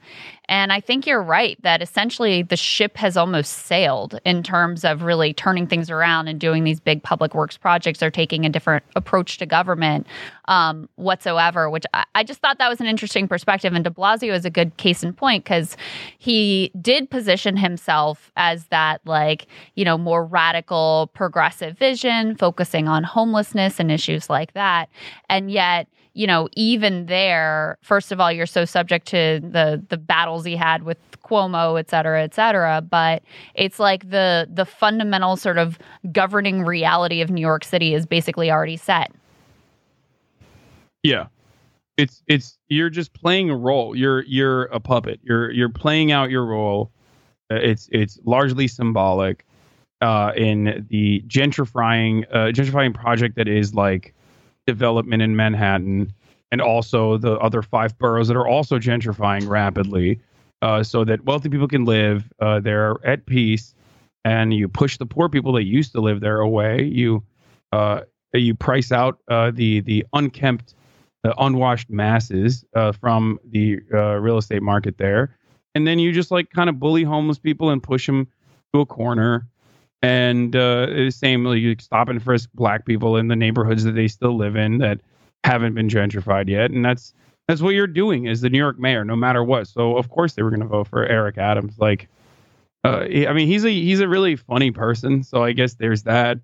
Like, it's just very weird. I don't know why every New York mayor has to be fucking weird. Like, they are literally all weirdos. Think about it. Like, you got Giuliani, you got Bloomberg, who's just a sick freak. You got Bill de Blasio, who's a gigantic loser and also very weird. And now you have Eric Adams. Like, he's great. Gonna be awesome. Yeah. Crystal, to go back to the thing that you asked about the Latino community along the border in Texas and why they voted for Trump. Yeah, I think, Hassan, you're definitely right when you bring up the culture war stuff. And the other thing, and Crystal, I think it was you who told me this based off something you read. Some of them reported that just the original checks that had Trump's name on it, that they were like, he gave me a check and it had his name on it, so I'm going to vote for him. Right? That's what they told to some journalists, is like, because you had a significant turnout jump of people who hadn't really voted in the past. So Democrats turned out, essentially the same numbers that they turned down under Hillary Clinton. The difference in why Trump improved so much is, number one, Republicans actually spent money and resources in the community just doing, like, whether their message was good, bad, or indifferent, doing the work of trying to reach voters and organize them. But yeah, there were a number of voters who told journalists, like, I got to check with his name on it, and it was super helpful, and that was important to me. So yeah, I'm voting for him. Yeah. Yeah. And it's interesting that you have that. That's the exact thing that we've talked about before, which is that it's unfortunately easy to change, to make people's focus more on the culture war. It's like, you're trying to explain something substantive or on an economic, and then it's just like, the equivalent of like, oh, squirrel runs by. It's like, oh, you could just get them to focus on things that definitely aren't as important and don't dominate their lives as much. And so when you have that mixed with like just a little bit of economic help, you could see how it can have some negative consequences with it. Crystal, I know you had some other policy stuff that you wanted to ask Hassan. Yeah. So 2 things. I was wondering if you think, we were talking about the Biden administration and like their failures on $15 minimum wage. Do you think the criticisms of the squad and the sort of more leftist members of the House and the Senate has been justified, or do you think it's been too harsh?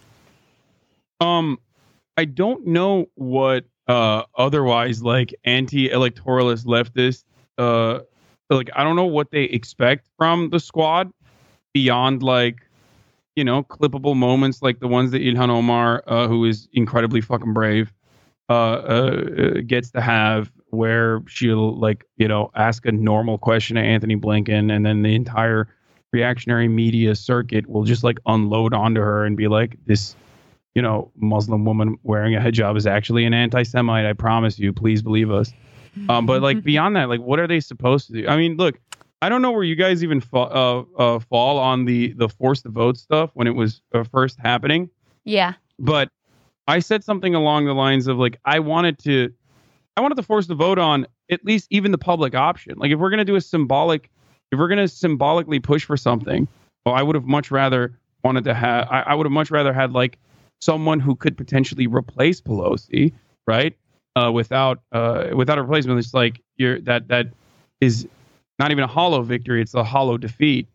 And obviously that takes time, and like, you have to work through the party infrastructure to have your troops ready, basically, for that opportunity. But I wanted to push a public option at least. Like, why are we not even talking about the public option now? Yeah. Like, I don't even want Medicare for all. I want a fully nationalized healthcare system. I think that is the best possible way. Is the most ethical way to go about it, and that's the best possible way to go about it. But I think Medicare for all was a good stepping stone towards that. Okay, like some form of comprehensive single payer universal healthcare. But we're having a hard time expanding Medicare at this point. Like Medicare eligibility getting lowered to 55 is out of the question now. Now we're talking about like, you know, or even lower than that. Like it's ridiculous to me that like we have this expectation that like the squad is going to be a bunch of magicians that somehow magically are able to craft legislation. I mean, they definitely mess up. I know, like, Kyle tracks them very closely. Yeah, and let me interject. Great suggestions always, but ultimately, like, I don't know what they're supposed to do. So let me interject because I just want to break it down for you. So first, I want to separate some things out. There are criticisms that I think are totally illegitimate, and I think it undermines the cause of people who are going after the squad from the left. And the criticisms that I think are illegitimate is when anybody brings up something like corruption, or anybody brings up, they're just like Pelosi. If you can't see the difference between AOC, Ilhan Omar, Rashida Tlaib, Jamal Bowman, and Pelosi, you're just dense. Like you're a sloppy, unnuanced thinker. And so that annoys me. And the other thing, the corruption thing annoys me because words have to have meaning, guys. And corruption means you're taking money from donors and you're doing the bidding of the donors. If you think that's the case with the Justice Democrats, you're just factually wrong. They're not taking money and they're not doing the bidding of donors. However, so those are the criticisms I think are totally illegitimate, and I wish everybody would stop making them because I don't think people understand how dumb they look when they make those criticisms. Okay? The criticisms that I think are legit are the following. So yes, when they tried to do force the vote over Medicare for all, they didn't lift a finger on that front and they didn't agree with it. Okay, fair enough. The response from AOC was interesting, though, because she said, I don't want to do it on Medicare for all because there's no chance of us passing Medicare for all. We have to keep our powder dry for something where it could actually work. And she brought up $15 minimum wage for that. Then the fight came up over $15 minimum wage, and they instantly folded, and they didn't do dick. True. And they had the ability to block all legislation and say, we're not voting for anything unless it has $15 minimum wage in there. Now, if they were to do that, the media would have rained holy hell on them. The Democratic leadership would have rained holy hell on them, and they would have said, you're in league with the Republicans, and you're obstructing and helping them. But if you had a spine and you knew how to fight, you could say, that's bullshit. I'm blocking this from the left. And if you want us to vote for it, it's not on me. It's on Biden. It's on Manchin. It's on the Senate Democrats who are against it. Put the $15 minimum wage in there. It polls at fucking 70% or whatever it polls at. Everybody wants this. There's even some polls where Republicans want it. So who are we kidding? We're fighting for the American people, and Democratic leadership isn't, and the Republicans aren't. And so they didn't fight on that. Where they're failing, it's a very simple answer. Here's where they're failing. They were sent there to do Tea Party tactics. They're not doing Tea Party tactics. They're fucking trying to play the inside game and like, if I'm nice to Pelosi and I'm nice to leadership, maybe they'll give me some crumbs of change and I'll like that. That's not going to fucking work. It's never worked, which is why we sent you there with the Tea Party idea in mind, because when the Tea Party did it, it fucking worked. They got a lot of their priorities because they made John Boehner fucking hate them just as much as the Tea Party Republicans hated the Democrats. They hated Republican leadership, and they shifted that Overton window to the right. As much as I love the Justice Democrats, and it breaks my heart to say it, they just haven't done the thing that we sent them there to do. So that would be like the substantive criticism of them. How do you respond to that? I 100% agree with what you're saying. I think that there is more that they could do as far as like utilizing their incredible media credentials. Like they're very good. They're savvy. Like they're really fucking savvy. They know how to use social media really well. They know how to utilize the media really well. I wish they would do more of that to at least like, to instill certain messages back to the American people, like to educate the American people as best as they possibly can by even in certain instances blocking legislation and looking like a bottleneck for progress for showcasing that like these are positions that we have as the left. So you are right on that. I think that they should be fighting harder on certain issues, especially like $15 minimum wage. All I want is for them to fight as hard for things like $15 minimum wage as Josh Gottheimer will fight for like the SALT tax cap. Yeah. Oh, for sure. They're willing to go so hard for we will not increase corporate tax rate, or we will not, we must have this tax cut for our rich constituents in our district. The right-wing Democrats are so willing to draw red lines that they actually stick to, and I just haven't seen that happen a single time from the left. Yeah, no, for sure. I mean, think about the entire conversation around Joe Manchin. It's part of it is because everybody loves to look at politics like it's a sport. So we analyze the districts and states. Like Joe Manchin is not supposed to be. There is not supposed to be a Democrat in West Virginia. It's plus 35 Trump state. You know what I mean? That's crazy that Joe Manchin is there. So we have to sit there and have him play this song and dance, do his own personal branding project. Same with Kyrsten Sinema, but Arizona's a little different now. But still, and I wish that that conversation would not just shift over to AOC and Ilhan Omar because of their obstructionist positions in certain times, but also the reasons as to why they're engaging in this action. Because when you ask Joe Manchin, why are you doing this? Why don't you want to increase minimum wage? He has no fucking answers for that. So the conversation just ends at Joe Manchin is an asshole, but we have to, we just have to, stand around and act like the main reason for why he's a Democrat is it goes beyond voting in, court appointments and judges, and that he needs to be there for key votes, and these are key fucking votes that he's not there for. I wish that we could have that same conversation around Ilhan Omar and AOC and all these other people, especially with respect to why they're taking such actions. Yeah, and then have a conversation around the importance of increasing the minimum wage, even though that's going to create a whole separate battle around misinformation and how they're going to bastardize it no matter what happens. They already do it. Yeah, and they'll vilify. I mean, they'll give Joe Manchin the benefit of the doubt. And this is part of the problem is the media either intentionally or is just ignorant of actual politics in West Virginia. So they assume when Joe Manchin says West Virginians don't want, this voting rights bill, or West Virginians don't want to lift the minimum wage, or West Virginians don't want Medicare for all. They just take his word for it rather than actually understanding. I mean, the big part of the real reason Joe Manchin is able to win in West Virginia is more because he is, culturally conservative on things like guns, and he's very pro-coal, and he's very anti-abortion. When you poll on economic issues in West Virginia, he actually is very out of step with a lot of what the citizens want and definitely need. Yeah. But if you were to be a culturally conservative, in the same way that Joe Manchin is, but economically progressive person that's running in an area like that, you would get obliterated. They would call you a racist. I don't agree. Sexist. I don't agree on that. No. I'm saying the media would obliterate you and never give you the same benefit of the doubt. No, I don't. That's true. I don't disagree on that people might like you. I'm talking about people won't even have a chance to know you or get to know what your positions are because they would engage in the same thing that they did with Corbyn in the UK and with what they did to Bernie in the United States. They will literally just turn around and be like, this person is awful. This person is racist. This person is sexist. And if they are culturally conservative and they're anti-abortion, then, I mean, they probably are. They probably are misogynistic at the very least. You're literally trying to tell women that they should not have autonomy over their own bodies, right?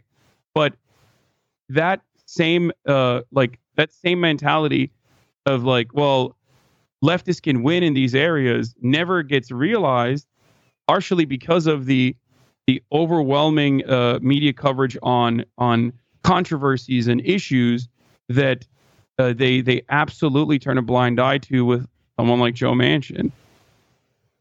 Yeah, I think that's a great point.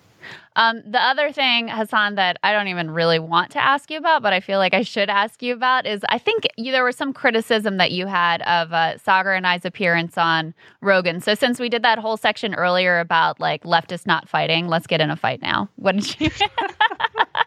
What was your issue with what we had to say there?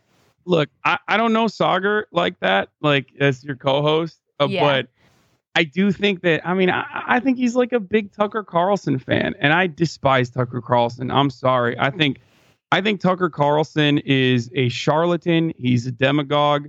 He is absolutely a WASP nationalist. And I think the imagery that he invokes, like this idealistic America that he talks about, is certainly one where immigrants are not welcome. I'm an anchor baby. So any guy that's going to be like, yeah, immigrants are unwashed and dirty and they're bringing disease, is not going to be right in my book. Okay. Yeah. So when I see people simp for Tucker Carlson, I'm like, no shot. Especially when they're openly conservative. For Tucker? And I don't want to listen, I never want to speak for Saagar, but I can tell you, even in today's show, and this is Thursday that we're recording this, he literally said in the show today, Tucker Carlson is full of shit. Because we were talking about this lawsuit that happened a while back where Fox News argued in order to get Tucker out of a defamation suit that no one should take what this guy says as true. So yeah. I'm not sure that I would say that your reading of Saagar is not accurate, at least at this point. Well, he used to like him, Crystal. He used to like him. Yeah. He used to like him a lot. Well, I think so. Yeah. So, and again, this is always uncomfortable when you're reactionary towards China as well. Like the lab leak stuff. Here's what it is, okay? Because you guys were talking about the lab leak, and I think that's a theory, and that is not that sounds like a very credible theory, right? Mm-hmm. Because most people don't understand how zoonotic diseases are spread. So they're like, what the fuck? A bat and a pangolin? That's crazy. That sounds dumb. Whereas on the other hand, you have a lab, a Chinese lab in Wuhan, and it's a BSL-4 lab. And what if it leaked from there? And then immediately people latch on and tie other conspiracy theories that have already been disproven by the scientific community, like genetic modifications, or the humans personally modifying this virus, that it's actually technically a Chinese bioweapon or whatever. So there's a lot of stuff that has already been discussed over and over again. As far as the theory goes, as far as the lab leak theory goes, I don't have a problem with it. It's a theory, just like the natural wet market, theory, the natural theory. Spread the theory. Zoonotic spread theory. Neither of those theories are anything beyond theories. They are just speculations. This takes a long time. It takes around 12 years sometimes to figure out how a disease started, right?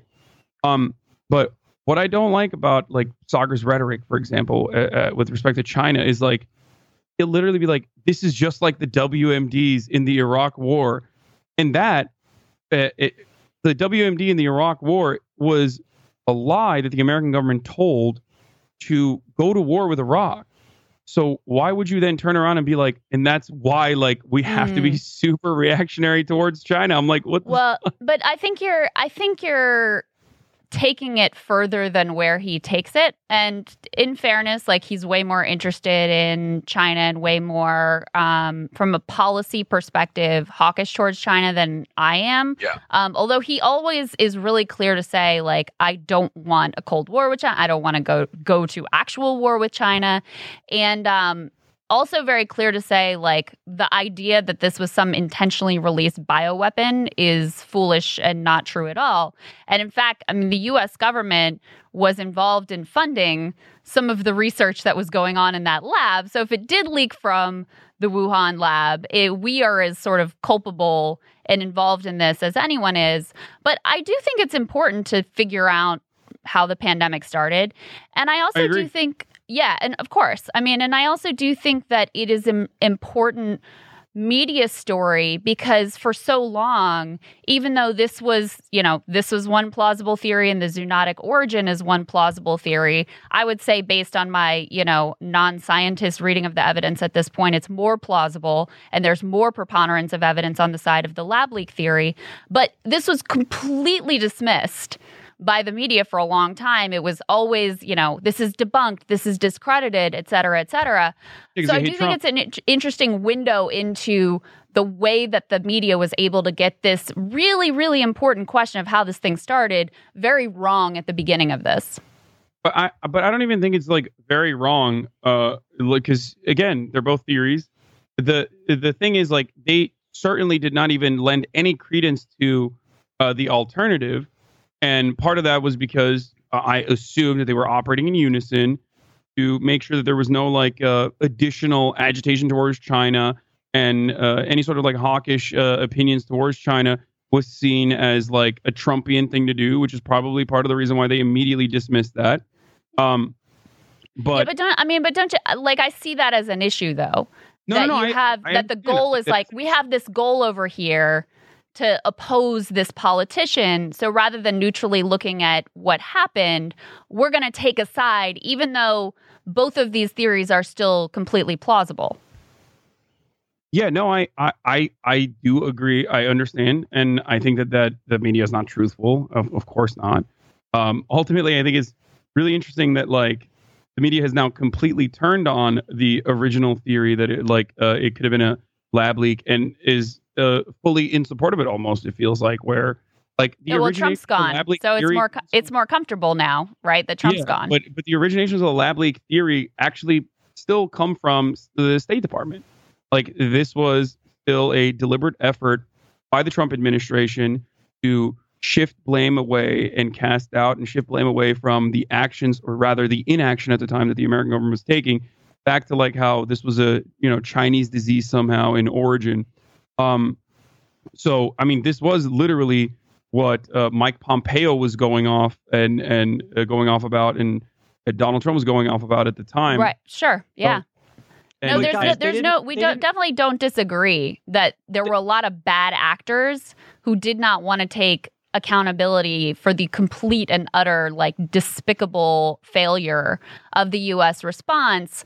But, I think that there's two important pieces. Number one, just like, we should know how the fuck this thing started. And by the way, that type of research, we already know that it is very common for viruses to escape the lab, whether it did in this case or not. So this research we know is very dangerous, and it's being, funded in large amounts around the world. So that piece is like really important, just from not having the next pandemic. But I also think the fact that it was like, that you had bad actors saying X, so we're just going to assume Y, is one of the reasons why you've had the media get played on a lot of these type of stories. You guys mind if I jump in real quick? Yeah, go ahead, Kyle. Go ahead. Okay, so there's a bunch of things to say. First of all, I feel like this needs to be said, because this is the part that's left out in like all conversations on this, but China didn't do it on purpose, even if there was a lab leak. Yeah. And like, unfortunately, we all agree with that. I know you guys agree to that, but unfortunately, most people who hear these conversations, when they hear the lab leak, they think it was like on purpose and China wanted to like poison the world or something. And that's why it's really important to say that they didn't do it on purpose, even if lab leak is true.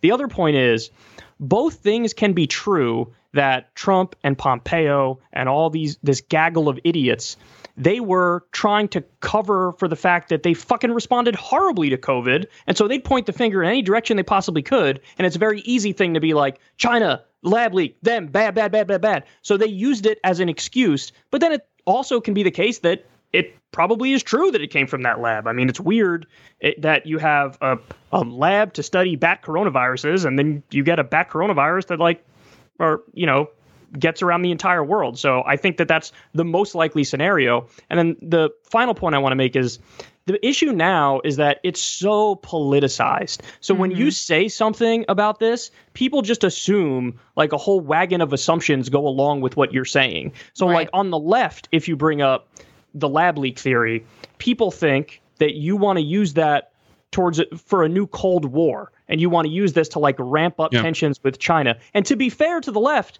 that is how it's going to fucking be used by the State Department and by people with power.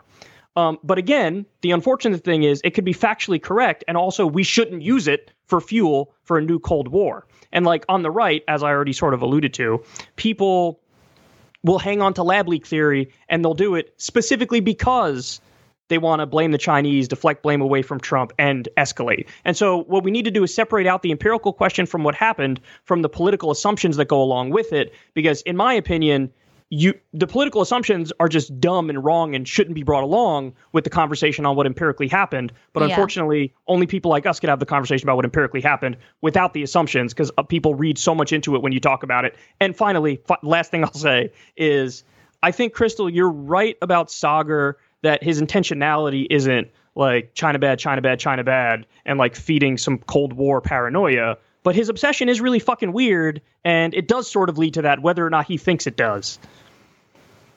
Yeah.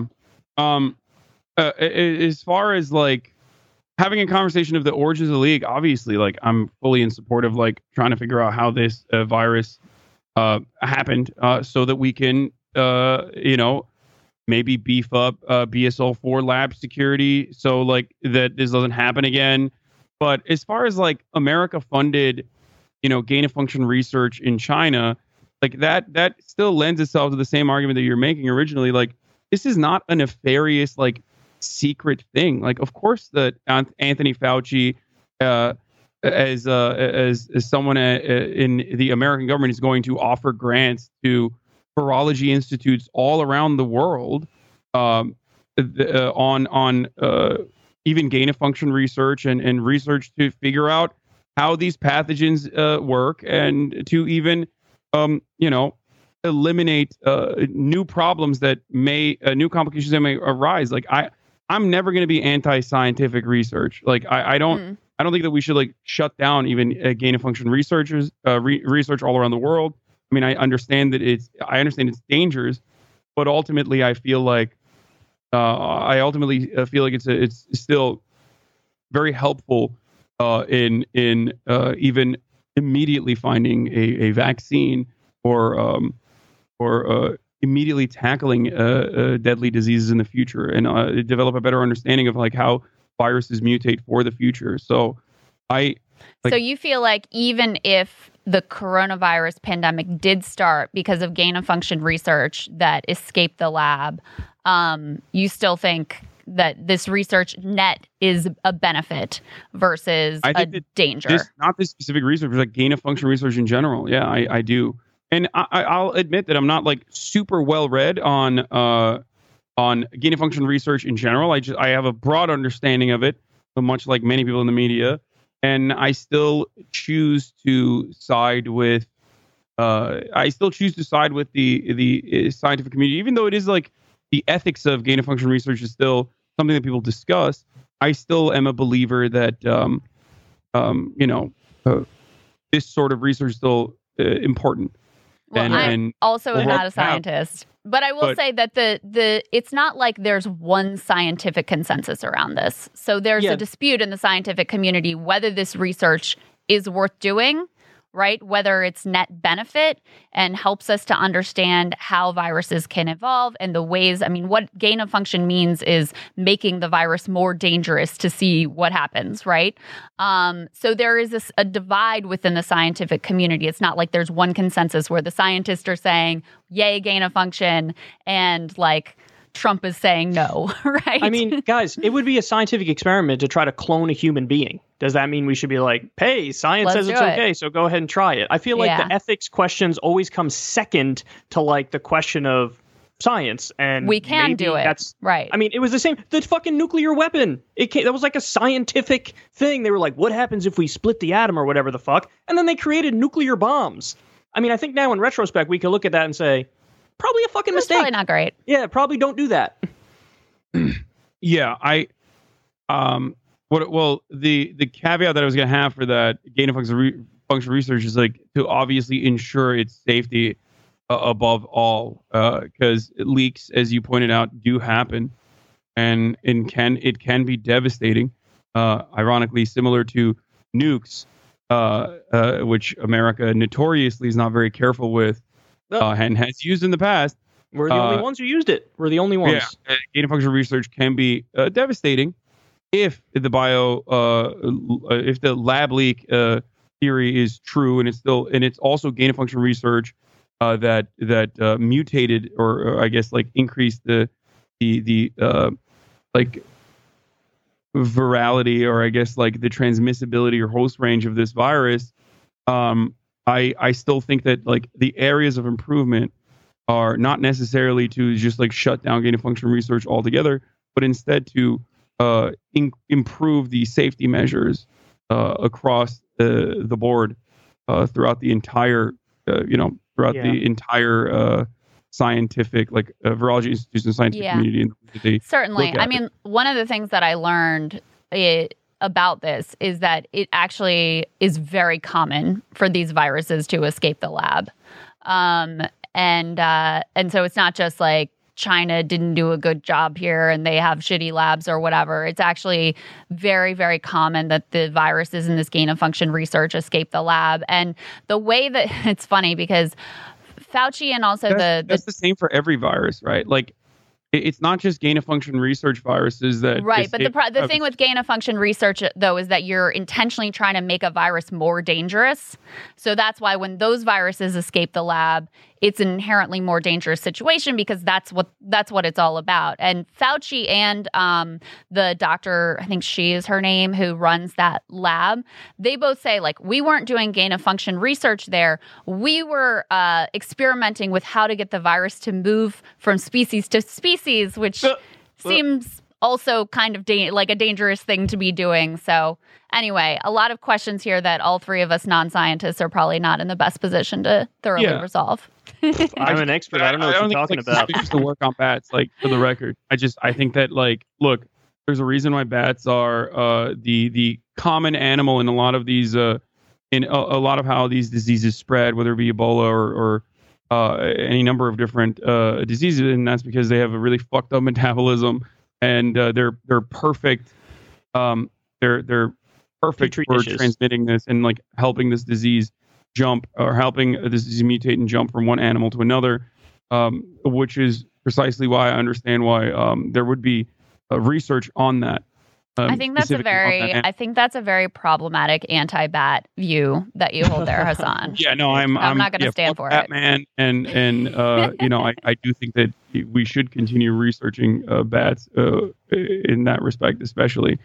But the reason why I say this is because like this is a relatively new area still, and I think that there could be it's transhumanist. Yeah, I guess I'm a bit of like a sci-fi nerd and transhumanist, but like I don't believe that we should be limiting science unless it's like a serious, significant ethical concern.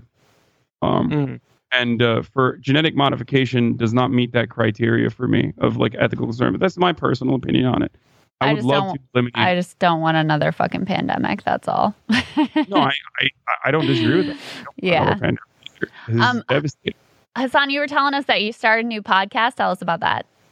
Oh yeah, I have a new podcast called Fear and Malding, and my co-host is Will Neff, who just recently announced that he's going to be a host on the new TV project G4, and we talk about a variety of different things. We talk about politics. He's not super political, so we just like try to keep it light. You know, I'll just like describe certain things to him from time to time. And then it's more so like comedy focused, just two guys having fun, shooting the shit, looking at the mania of the American news cycle for the most part. And is that just in all the normal podcast places people can find that? Yes, you can find that everywhere. Audible, Spotify, Apple, wherever you can get your podcast. And everybody check out Hassan on Twitch. Everybody check him out on Twitter. All the normal places. He's gigantic now. It's kind of amazing how much you exploded in a way few people have, man. Oh, thank you. I mean, I just because I know life. I don't have anything else going on. It's all I do. I'm 15. That is Crystal life. And I, on the other hand, have so much else going on. Well, I have 3 kids, That's a joke. So I do have a lot of else going on. Hassan, thank you so much. It's so great to finally get to chat with you. Yeah, absolutely. This was a pleasure. Thank you for having me, guys. All right, that's Hassan Piker. Really interesting guy. I've enjoyed seeing his evolution over the years because it is true, the thing I brought up to him, there was a time when it was like, you are Cenk's nephew. That's it. Like you would be nothing without Cenk. It's nepotism. You've been gifted a spot at TYT. And then like I said to him, when he left the Young Turks and started doing his Twitch thing full time, that is when he blew up. So really, in like the biggest and best and clearest way you could possibly do it, he has now made it so that he's his own man. And like, respect for that, because it's tough. I mean, when you're labeled up front as the nepotism guy, you know, just like you're the nephew, it's tough. And I like I said, I could relate to him a little bit, because when I first started, I was a ripoff stylistically of Bill Maher and Jank and some others. And like, you know, it sticks with you when people are like, I see what you're fucking doing. You're just copying somebody. That's all you're doing. It's nothing. And then eventually you have to grow and become your own person and like try to make it as your own person. And, you know, it's vicious out there sometimes online, and he found a way to grind through it. And listen, to when you're doing 10 to 12 hour streams like every day, Dad, you're working your ass off. I get it. It's a stream. It's not the same as you could be in a coal mine somewhere. That's a lot harder. Don't get me wrong. But like, that's a lot to do. And he's stuck to it. And, you know, he's really blown up in a way that's amazing to see. Cool to see anytime someone finds like their thing, you know, like, the format on TYT, it wasn't working when he felt restricted, and he had all these ideas and he felt like he wasn't able to execute them. And then there's something profound about the fact that he decided to go over to Twitch because he actually felt like that would be a good place for him to practice, to get better, because he didn't feel like he was comfortable speaking off the cuff, that he wasn't that good at articulating his arguments, and he wanted more practice. And going over there in a place that he felt was sort of like lower stakes, and I'm just going to workshop things here, and then I can take them on to the main stage over at TYT or on YouTube or whatever, that turned into the, you know, the thing that he was like uniquely meant to do. And now it's all off the cuff, and that's what he's known for, is just like being totally in the flow and totally in the moment and reacting. So I think that's actually, it's very interesting to me that was the way that it came about. It wasn't so much an intentional move like, I'm going to try this thing now, but it was actually, I see this need in my own personal development. I'm going to workshop it over here. And maybe because he felt that it was low stakes and it was just sort of like relaxed and easy and I'm just practicing, that he ended up having such an affinity for it and people responded so much to him. What do you make of that format, the Twitch format versus what we do most of the time? The Twitch format being 100% live. You're basically learning along with the audience. Like, you could pull up an article and start reading it, and your audience is reading along with you, and so you're reacting in real time. What do you make of that versus how we do it? I find it very intimidating, and I do. But I also. Well, because I'm the straight A student, the perfectionist, all of that. So the idea of just going in and like winging it and going through going with the flow and wherever the conversation leads for 12 hours, I find that extremely intimidating. It also makes me feel kind of old because I don't really understand it. You know what I mean? I'm like, I see it in all the comments scrolling, whatever. I'm like, this is not my world.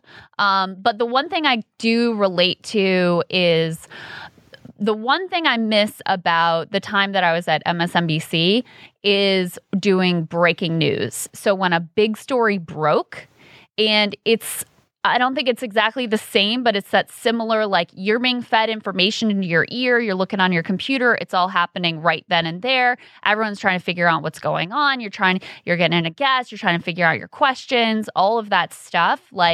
Actually really, even though it was a huge, like, adrenaline hit, and that was a little scary and intimidating, especially at first, I also really enjoyed doing that kind of work where the stakes were relatively high and you're just figuring it out in the flow as you go. So I can kind of relate to the appeal of it in that way.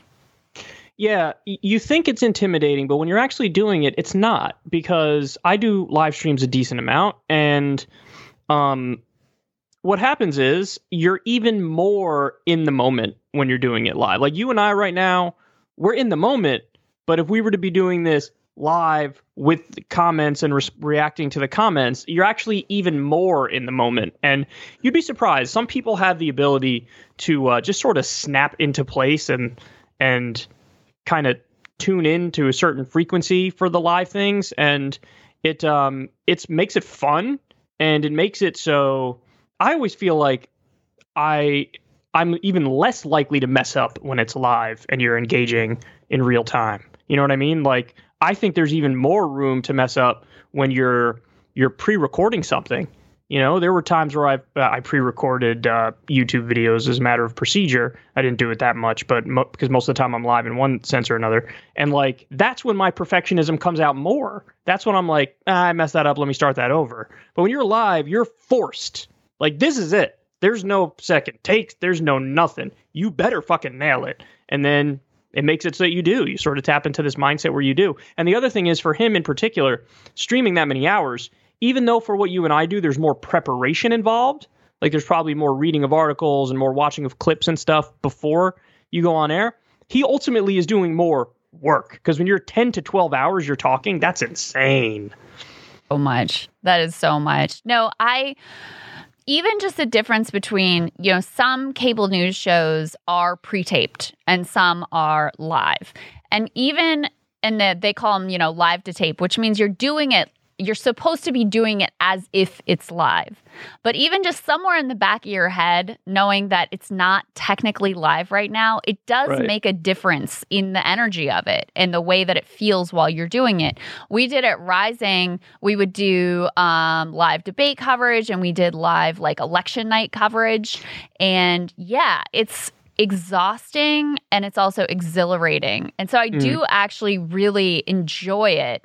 It's the kind of thing that I just find it, I mean, it's a little bit more like, the high wire act. Like it's a little higher risk, but it's also, I think, sort of higher reward because you do get that, I don't know, there's a rush to it for sure that you don't get in pre-recorded things, I guess I would say. So I do get the appeal of it that way.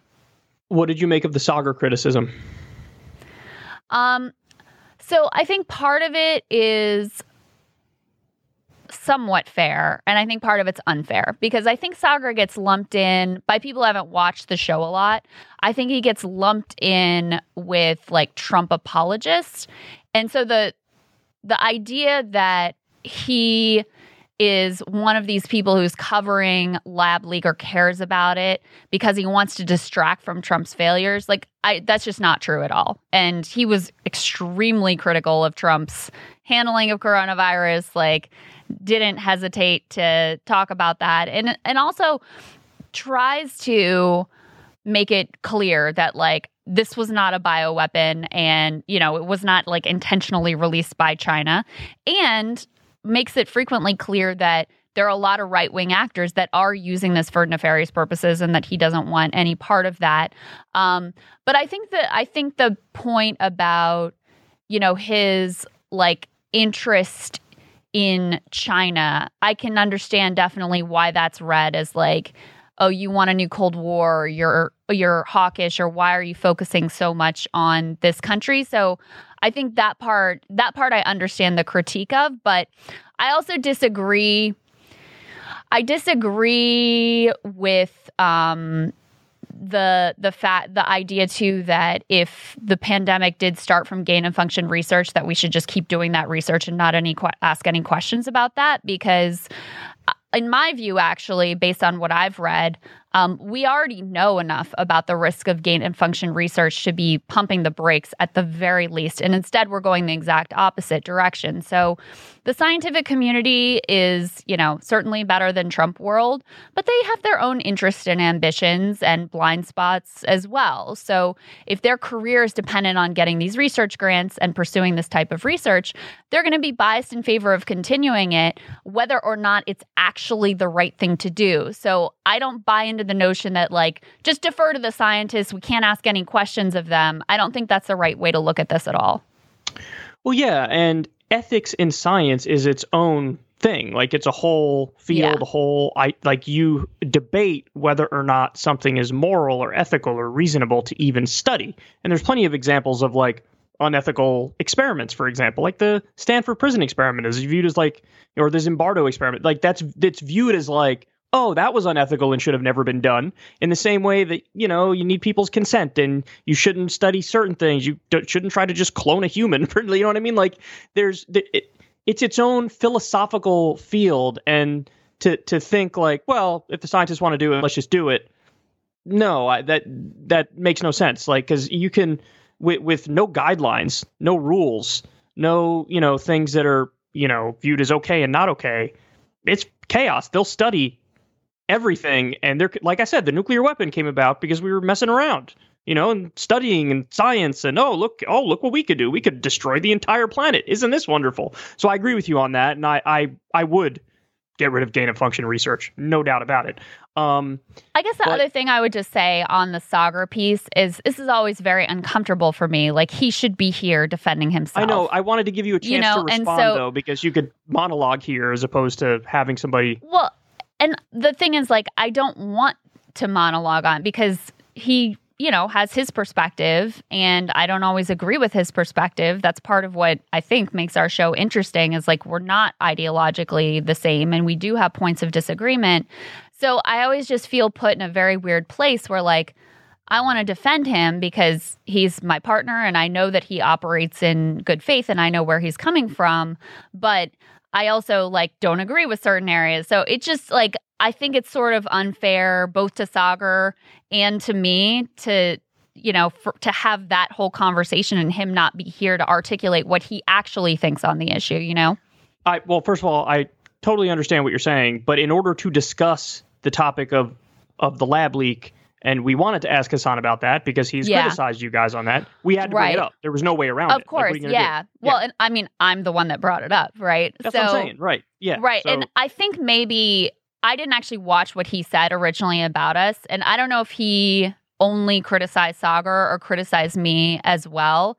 So, maybe I should have just not asked about it, but it feels like when someone, and he just said, if he had said it like a month or two in the past or whatever, I'd probably been like, whatever. But it was just something he talked about this week. So I sort of felt like it'd be weird if I didn't bring it up, Yeah, I mean, listen, it's a totally reasonable conversation to have. It's an interesting issue, but as you correctly pointed out, you're in a weird position simply because your show includes Saagar. So if he's criticizing you guys, and some or most of the criticism is directed at Saagar, it's like you want to get into what the disagreement is, and you can't get into the disagreement without him being like, well, I disagreed more with Saagar than I did with you. You know what I mean? So it's like he inevitably was going to come up if we were going to talk about the issue, and we had no choice but to really talk about the issue. So there's no way around that. But in terms of it, from my perspective, I'm more comfortable talking about him. I don't do a show with him, so I'm more comfortable talking about him. I know him. He's a nice guy. Not in a million years would I question his sincerity. I think he's incredibly good faith. I think he's completely sincere in every respect. And there's nothing I would say here that I wouldn't say to his face as well. So I think there is a difference between pre-January 6th Saagar and post-January 6th Saagar. I think that, and he says this himself. He said it, when we helped launch Breaking Points on Crystal Kyle and Friends. He was like, yeah, there was a time where maybe I felt like I have to give the populist right position. And then when I saw the Stop the Steal stuff, I was like, oh, these people are idiots and I want nothing to do with them.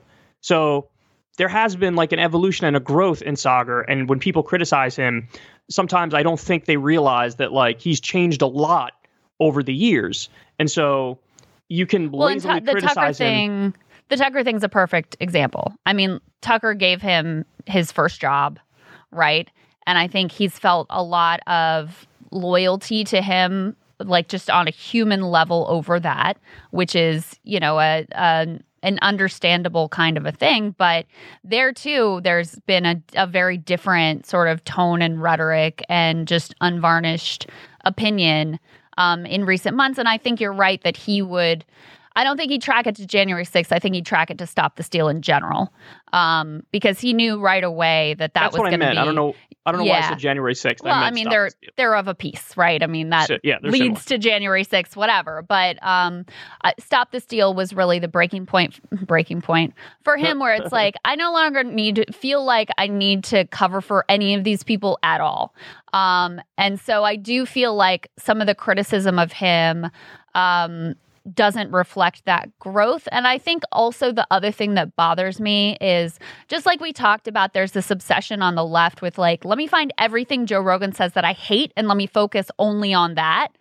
That's the other thing that is done with us. So he can agree with us on like 80% of stuff, no one talks about that. And then it's like, oh, but on this one thing, I didn't like what you said, or you didn't criticize this person enough, or that person, or whatever. And there's more of an emphasis and a fixation on those points than on like, oh, wow, we've got, you know, all these areas on healthcare and economics and various things that we actually do have common ground on. Yeah. But to be fair, that is your show with him. You guys are most of the time talking about the stuff you agree with each other on. So, like, there is a very prominent, very popular space where you're doing exactly that. So it's not, I don't think it's weird when people are like, hey, this thing he said here about Labley. Because listen, from my perspective, yes, they're like, when he talks about China, like every day, I'm like, I don't know why you're talking about China every day. And even from the perspective of like, oh, it's just about jobs and outsourcing, I talk about it all the time too. But I talk about it from the perspective of the shit we can control in the United States, which is we should stop outsourcing our fucking jobs. You know, it's not a story about China as much as it's a story about corporations have bought the government and they wanted to outsource all the fucking jobs. Yes. You know what I mean? So listen, there are criticisms of him that I have. There's criticisms that others have. But overall, yes, you're correct. In the same spirit of the Joe Rogan monologue that you did, the breaking points that you gave, where you're like, I don't understand why people don't focus on the areas where he says all the reasonable shit. Yeah, I think that's fair about Saagar too. He does get a bad rap on the left in many respects, when really, as far as like somebody who you can work with goes, he's the best you're ever going to get for somebody who nominally is ideologically not in alignment with you. I know he now rejects like populist right label, and he said he's like, what did he say? Radical centrist? Disgusting. Like, never say those words again. But as far as somebody who ideologically is not in alignment with us, yes, if he's going to agree on unions and minimum wage and getting money out of politics or blah, blah, blah, it's like, well, that's as good as it can ever get, you know? Yeah, and it does create that pathway for some people who don't agree with us on those issues, who do consider themselves on the right, to maybe come over and have a different perspective on those issues, or to not just like think that socialists are uniquely evil threat to the world or whatever. So anyway, so yeah, I always find, again, I brought it up, so it's my own fault, but I felt like it was something that we should agree. But I do find those conversations when he's not here to articulate his own perspective very uncomfortable, because, again, there are areas where I also have critiques and disagreements with Saagar, but then I feel like I'm put in the position of, you need to defend him in these areas. So anyway, that was my feeling about all of that. Well, to sum it up as simply as possible, you 100% defend his sincerity, his honesty, how good faith he is, and him as a person. In terms of the substance of what he says, you have to go case by case and say, that's absolutely. Yeah. I mean, it's on these areas we agree, on these areas we don't agree. But is he operating in good faith? Is he like some, you know, I mean, the really ridiculous criticism is always that like a fascist, he's basically Hitler, all this. I mean, that's the dumbest thing I've ever heard. Yes, that's so incredibly silly. Idiot. Right. So incredibly silly. Populist right? Pfft, Nazis were populist right, and this guy's populist right is fucking Nazis, like Goebbels or Hitler. You have a 6 IQ. Please shut the fuck up. Yes. Anyway. Exactly. But I very much enjoyed talking to Hasan, who I think is a really interesting guy, really interesting thinker, and obviously has this platform that is extraordinarily powerful and that he is using in a very intentional way, which I think was interesting to hear from him on too.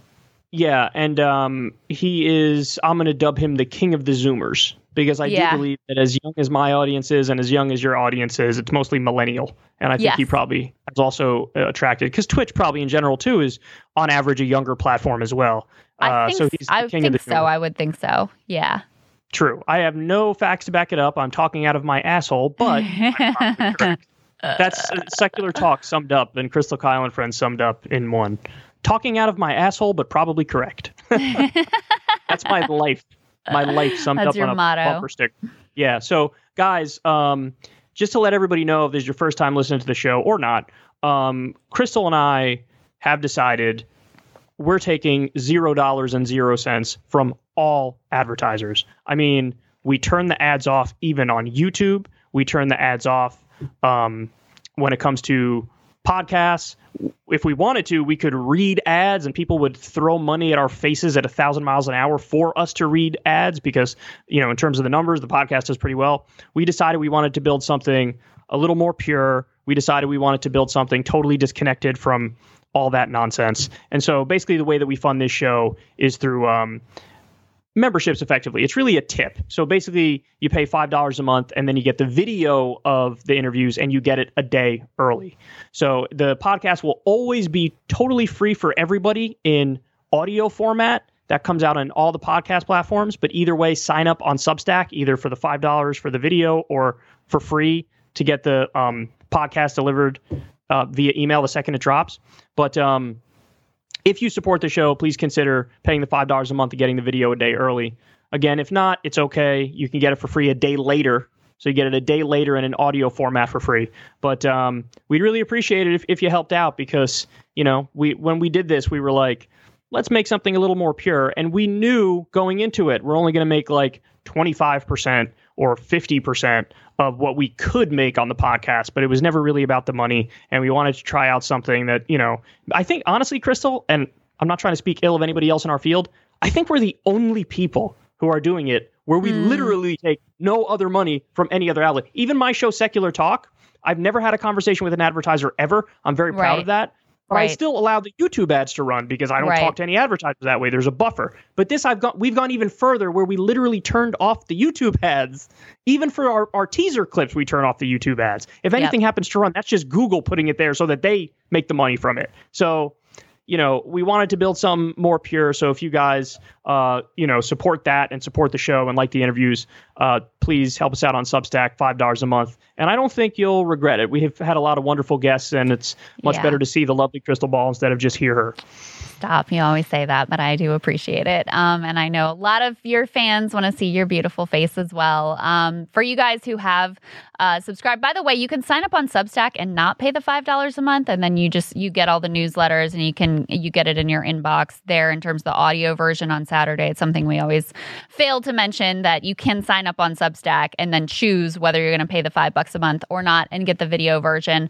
For those of you who have subscribed, I just want you to know how much we appreciate you. Like, it really does mean a lot. And we know for a lot of you, like, money may be tight. There's a lot of different content out there. There's a lot of different Patreons, a lot of different Substacks, all that. So we're extremely grateful to you guys. Appreciate you.